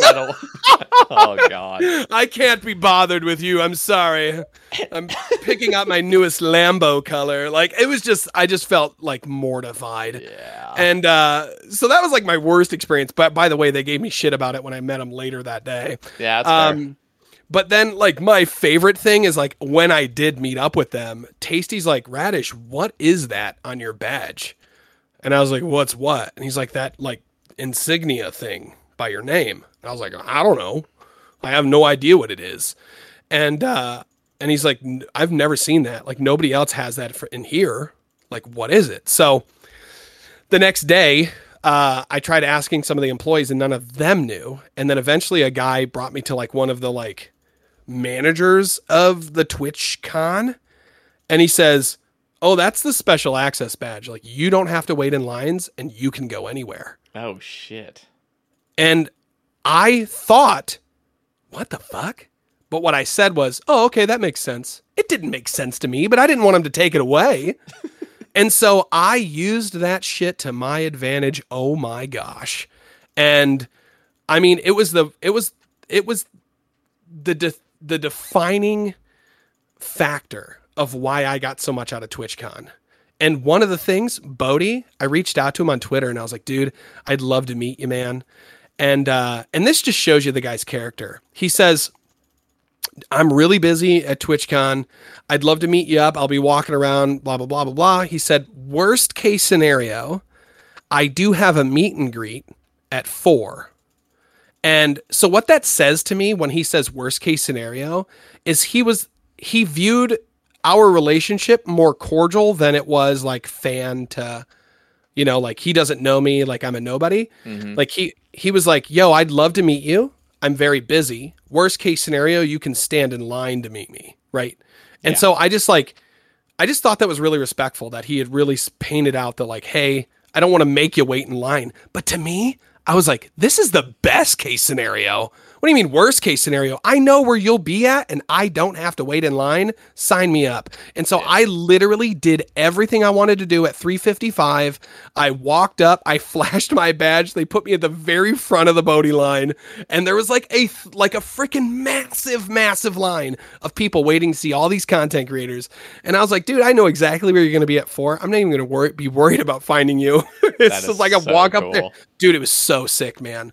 That was like amazing. And that's why I got to meet Miss Madam Mage and Kemp Q and Nine Rain. Like they were in this Kappa Cabana thing. And there was like a 45-minute line to get in there. I just freaking walked in. And like the guy at the front was like, hey, you got it. Get to the back of the line. And I just literally showed him my badge. He's like, oh, I'm sorry. Go ahead. And I'm like, oh, he apologized. I'm like, I don't know what I'm doing. I have no idea, but they gave it to me and I used it. So that's amazing. I'm excited for a future potential Rune Fest or the next. Oh, I want that so bad. I'm definitely going. I hear the stories and it just sounds like so much fun. Yeah. Let me just say this then. At the next Rune Fest, I want Jagex to reach out to me to perform music. Let me be like a luthier in the corner. I don't give a shit. I just want to be like, I want that. I want that so bad to just sit, play my guitar, and just be like, just background noise. Yeah. During a Rune Fest, but like specifically for like Jagex. Like I'm just here to just please the ears as people walk by, and people can listen if they want to, and like the whatever and whatnot. Bard. Yeah, that I would love that. I would love that. So. J-Mods, if you're listening, make it happen, please. I love you. Hell yeah. All right. What are your biggest goals for next year? I want to be the world record holder for the fastest in-game time maxing of a hardcore Ironman. For real? I do, yeah. And I'm in the process of doing it right now while we're talking. And you think you can max in a year? Oh, of course. So what are you at right now on your... Or wait, you've already started it, right? I have. My account is Juiced Radish, and we're creating our own, like, it's the Osiris guide that I want to, like, we're literally figuring out if this is the best method. A lot of people say, no, you're wrong. I'm okay with that. You know, prove me wrong. And you know, if you max before me, then obviously you're right. Your method's better. Because what I think some of the best things about competition is it pushes the limit of what people think is possible. And so right now I'm only a total level of 1022, but I am at 5 days played time. But it's not really about total levels right now. There's just stuff that you just have to pretty much do on a hardcore. But what I think is more valuable, and this is just pure theory crafting, that people don't really contribute a lot to, is passive XP during stuff and multi-training skills. So like the passive construction experience during Wintertod, I think is way more valuable than people give it credit to. I also think the passive construction experience during Temporos is extremely valuable. Even like the wood cutting and stuff. So there's a lot of like different ways. Like we did the math, and so many people get their graceful outfits, and like I have math to prove that getting graceful is literally like pointless until around level 90. So, and everybody, I mean, if people listen to that, they're going to like throw a bitch fit and say I'm wrong, but I'm not. I have the math for it. So, and that's really only in the case that you know exactly what you're doing. You're going from point A to point B, you know. Now, for an account that's not efficient, Graceful is extremely efficient because you're running all over the place willy-nilly, and you need to save your run energy. But for me, I know my next destination, and I don't even run out of run energy by the time I get there. So, but yeah, so I do think that I'll be able to max in a year, and if I die, I'll redo it because I have a goal, and nothing really stops me from my goals. So hell yeah. Well, I'm excited. I'm excited to see it. Okay. Yeah, thanks, dude. Q Neeks asks, how the fuck do you wake up every day at like 4 a.m.? By the way, I gotta say, I did watch the Based After Dark episode where Q Neeks literally said he got back from just a crazy fucking night, and then he gets back to the apartment which you were staying at, and you're up with your coffee at 4 a.m. Like, want some coffee? Yeah. And he's like fucking trying to go get some sleep. He just had the craziest night ever. Dude, yeah, dude. It was so funny. He comes in and he's like, are you getting up or going to bed? And I was like, bro, I've been up for like an hour and a half, man. God. What is your daily like routine? Do you think you wake up relatively at that time, or is that just a special occasion because of TwitchCon? Nope. Every day. So when do you go to sleep? And 8 maybe. Damn. Sometimes 7:30. And really, I mean, a lot of people, they have their opinions and stuff, but one of my greatest mentors in life told me success begins before 5. And so I've just taken that to heart. And it might not play with everybody's situation. Everybody wants to whine and cry when I say that. If you're a third shift worker, obviously, blah, blah, blah, it doesn't matter to you. It doesn't mean that to you. But for me, in my life, in my situation, that's what I believe. And so I'm working hours before people are thinking. And so I just believe that that's where my success begins. And I go to bed with my kids, like when they go to bed, and I'm up hours before them, and that's just my routine. I do it all the time. That's cool. I also don't use alarms. I'm very, very adamant about never using an alarm. Do you have any sort of device that sort of helps you wake up, or is it because there's no sun, right? Like, so is it just natural body clock? Yep. And there's been like 4 different occasions where my wife has woken me up and she's like, are you dead? Because it would be like 9 and she'll wake me up and I'm like, nope, my body needed rest. Let's go. The latest I've ever woke up, like just because my body needed rest, it was 11 a.m. And I was like, huh, that's weird. But then I just like was recharged and back to normal. Yep. So I just listen to my body, and I think that's really, really important. That's cool. Yeah. So no assisted waking up. What about favorite meal? So Q Neeks is asking favorite meal, breakfast, lunch, or dinner, but I want to get a little bit more specific. So if you were to have one meal as sushi. Like just okay, let's just imagine you've not eaten for 2 days straight, and you get to choose just the perfection of just a perfect meal. What is it? Sushi. Just unlimited sushi, just like unlimited all varieties, sushi. All varieties. It's fantastic. It is. Okay, well, you're literally just me then. So, yeah. Dude, bro, you like sushi? I am obsessed. Anything seafood. Oh my. Anything seafood. Yes. And sushi is just the greatest because it's just like these bite-sized perfection. Little it's things. Fresh. It's great, and I'm talking like sushi. Good stuff. Yes. Like I've spent literally years of my life learning how to make sushi. And if I were to teach anybody, it's not about the ingredients, because a lot of the ingredients you use most of the time, if you have like sashimi or which is just like raw fish, like you don't really have to prepare it. Like it's good to know how to cut it. But sometimes like the stuff that you use is just like raw in the package. The best thing about sushi is knowing how to make rice.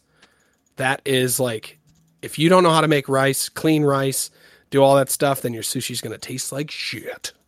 But yeah, sushi any day, every day, I will eat sushi. I love it. There's a poke bowl place here that makes like sushi burritos. Yes. I mean, sushi as well, sushi burritos and just the bowls. Yep. I've had it before. I love it. Poke bowls are like the greatest things ever because it's more food than the sushi, so that's a plus already. Because sometimes that sushi, I'll get like 3 rolls and I'll still just be like, I wish I had like 2 more rolls. Yeah.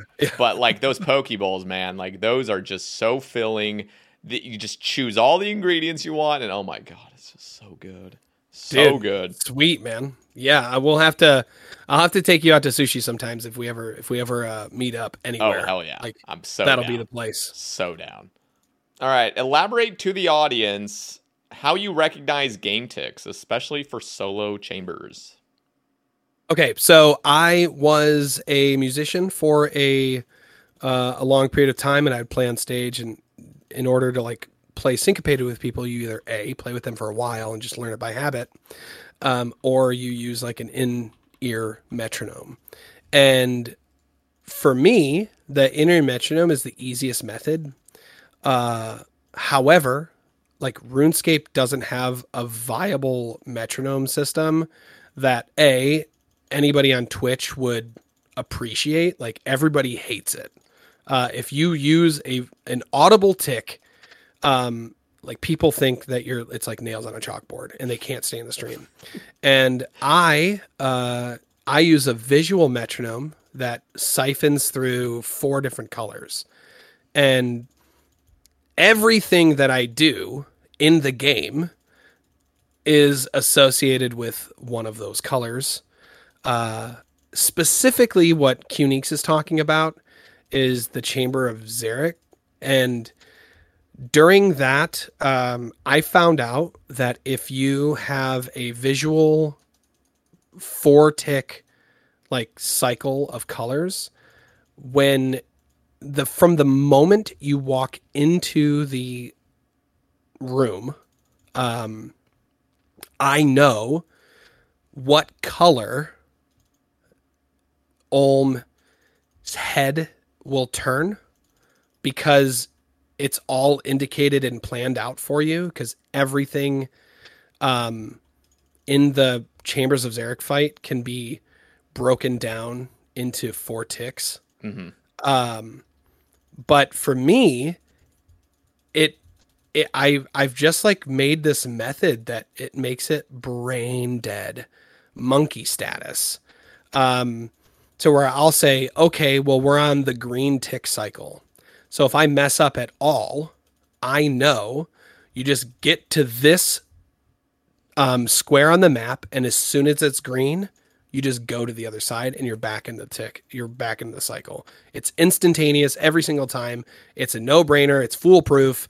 And I love it. And so I started doing that, and I was running solo chambers, and it became like a joke. It was so easy. Now this only works so far from what I've gathered. I've never done there's like the 4-0 method for mage, or 3-0 method for mage. And then there is a 4-1. Or... It's the one you never take damage. Oh, either way. That's 4-0. Yeah. So, but it wouldn't be, it's like 1-0. Oh, you're doing the one where you just miss ticks and you're just going back and forth, just hitting once? Yeah, with like an Elder Maul or yeah, something. Okay, yeah, that's 1-0. So now the reason I do that method is because I was doing it on an Iron Man, and I just happened to get the Elder Maul at like 54 combat. So like that was just the best weapon I had. So I thought like it's kind of pointless just to stand there and take hits. Mm-hmm. So I just naturally like learned that you could do that with the help of one of my viewers named I Make Bong For You. But so from then on, I just keep the color scheme all the time. Everything that I do, I'm always having this color on my screen. It really goes undetectable by a lot of people. Every once in a while, people are like, why are there like colors going on your screen? It helped me immensely with the Inferno. Like I'll know. So people are like, hey, you got to wait until he bends his knee just a little bit. And then when he stands up, he's going to fire a missile. He'll look to the left, and that's when you prayer flick. And I'm like, bro, I can't. What? No, I'm not going to listen to that shit. And so like, I'll see a ranger and I'll know, oh, okay, he's on the blue tick cycle. So as long as my color before blue is red. So I was like, okay, if I'm praying range on red, I can turn it off on blue. And we call it the Fisher Price method. Like children play toys. Is one of my buddies. He just calls it the Fisher Price method because it's just red, white, green, blue. That's it. And it siphons through those colors. And then you just learn a lot. You learn a lot when you're constantly seeing the ticks instead of hearing it. And then I just started realizing there's so much that you can do inside of these tick manipulations. And people are like, I mean, even during the speed run competition for maxing, people are saying like, you can't use regular logs to tick manipulate. Well, I found out that's not true. You totally can. You just, like, I'm going to say it in my terms. You just need to be 2 colors away from a tree. You start your fletching, and then by the time you get 2 colors ahead, so like whatever color you start on, it's going to start that 4-tick action while you're walking, and then you'll eventually get to the tree, and the first color or first tick when you get to that tree is an option, or it allows you to potentially chop that tree. So like if you're running around and doing a lot of stuff, you can do a lot while you're walking, and you never like, you can light fires and never like miss a tick. You just walk the whole way. You just drop a fire and you just keep going. But you have to be able to balance it with different tick cycles, and I just use colors. So love it. I love the innovation, just whatever works for a certain person. I eventually just let it. I mean, because I've had a musical background, not as intense as like you or Joran or any of the other people, but like it really just is a matter of time and just that kind of feeling. You start getting that intuition of like, okay, like this is going on, and again, it's just all like this time and just really being aware of what's happening. And it all started with me for just 1 tick flicking, just getting that timing down. Now it's like, dude, I will be tapping my foot. If I'm doing some sort of content, I am literally tapping my foot the entire time I'm playing. It's just every 0.6 seconds. Yeah. It's just, wow. I mean, I can be lying in my bed, not even logged in, and I could be very, very precise and accurate with how long 0.6 seconds is. I can just, I would probably miss a couple. I'd probably be a little bit off if I did it for a full minute. I'd probably be like half a second off by the end. I got it fucking nailed. So, yeah. But yeah. Okay, so I want to cover a few of the names that just brought up something that we've already sort of covered. A lot of these are just sort of like shout outs. So big shout out to Steps. Says one of the most wholesome people in the community. Can't wait for this one. Big shout out to, let's see, Friend Zones. Again, just the whole thing about positivity and smiles and stuff. Also, big shout out to Zuo. Just says dub. Big dub. Yeah. Polygmonuts? What? I'm confused. I don't know how to say that name. I do not know how to say that. I swear to God, I probably butchered that. Again, what we were just talking about, this sort of depth of game knowledge and the fact that you're going for max efficiency, hardcore Ironman maxing. I think it's cool. Whale, big fan, he says. Dude, I love that guy. He's so freaking cool. Whale is fucking awesome. My hands don't work. /Cam says, thank you for being you and for sharing your life with the world, Radish. My only question for you, again, it goes back to the positivity, which we've talked about. Does being so positive and patient take active thought throughout the day, or is it just a natural thing? You can answer that, actually. Yeah, it is. It's very intentional. Because there's times where I get really fucking mad, and I have to remind myself. Because I'm a human being. I'm not a robot. And so, yeah, it takes active thought. Absolutely. But there are like, you get to the point where there's, you start to build that like secondhand nature or, where it's just like, oh, okay, this feels more comfortable. I know my way out of a situation like this because I'm constantly reminding myself, to look at life in a different aspect or through a different filter. Awesome. He also says, love you tons. Can't wait for the cast. And Ellie, I love you. Radish Boy Vids. Ellie DD? Ellie DD, yep. Oh, I freaking love that girl. She's got the voice. Positive. Oh my gosh. Oh yeah, another musically talented creator in the OSR's community as well. Yeah, she gives me freaking goosebumps. She's so good. Anyway, yeah, sorry. No, Radish Boy.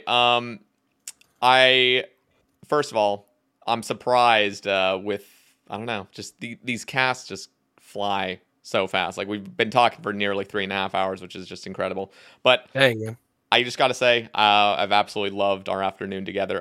Yeah, man.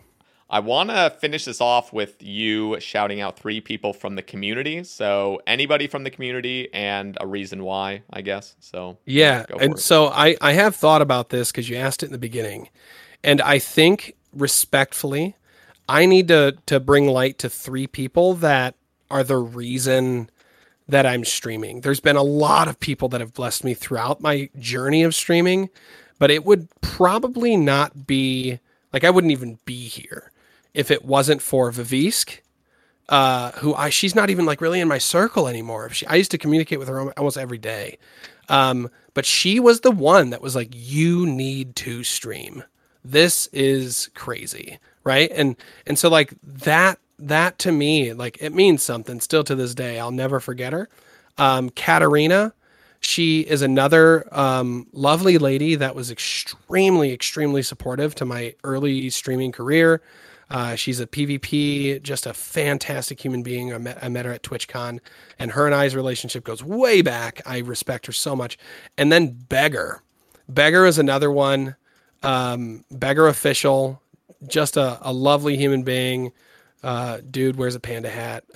But he was like, he like found me when I was like a little baby and raided me one day with, I think, 84 people, and I about shit a brick.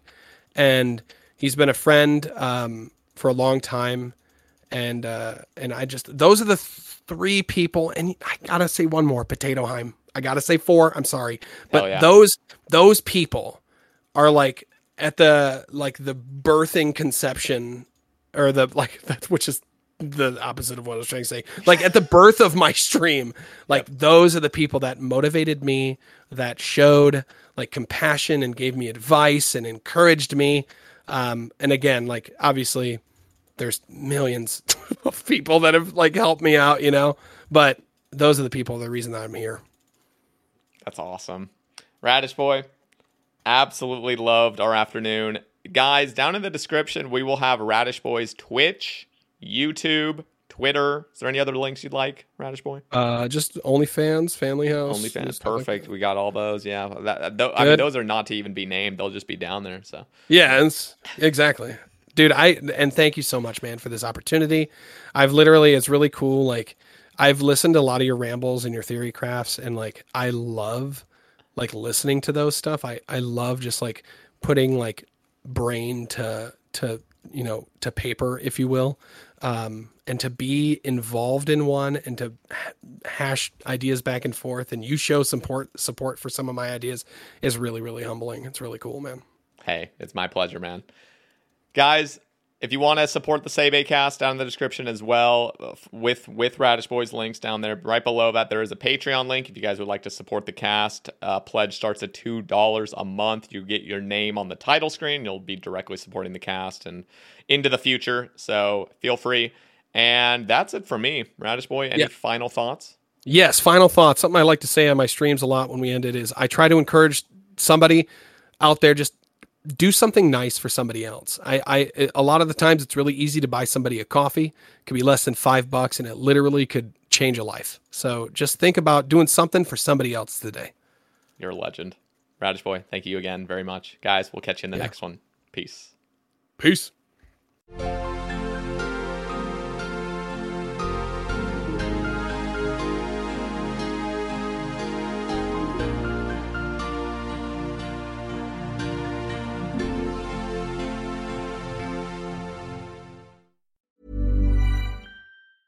Hi, I'm Daniel, founder of Pretty Litter. Did you know cats tend to hide symptoms of sickness and pain? I learned this the hard way after losing my cat, Gingy. So I created Pretty Litter, a health monitoring litter that helps detect early signs of illness by changing colors, saving you money and potentially your cat's life. Pretty Litter is veterinarian developed, and it's the easiest way to keep tabs on your fur baby's health right at home. Go to prettylitter.com and use code ACAST for 20% off your first order and a free cat toy. Terms and conditions apply. See site for details. Hey, it's Paige DeSorbo from Giggly Squad. High quality fashion without the price tag. Say hello to Quince. I'm snagging high-end essentials like cozy cashmere sweaters, sleek leather jackets, fine jewelry, and so much more. With Quince being 50 to 80% less than similar brands. And they partner with factories that prioritize safe, ethical, and responsible manufacturing. I love that. Luxury quality within reach. Go to quince.com/style to get free shipping and 365-day returns on your next order. Quince.com/style. Imagine the softest sheets you've ever felt. Now imagine them getting even softer over time. That's what you'll feel with Boll & Branch's organic cotton sheets. In a recent customer survey, 96% replied that Boll & Branch sheets get softer with every wash. Start getting your best night's sleep in these sheets that get softer and softer for years to come. Try their sheets with a 30-night guarantee. Plus, get 15% off your first order at bollandbranch.com. Code BUTTERY. Exclusions apply. See site for details.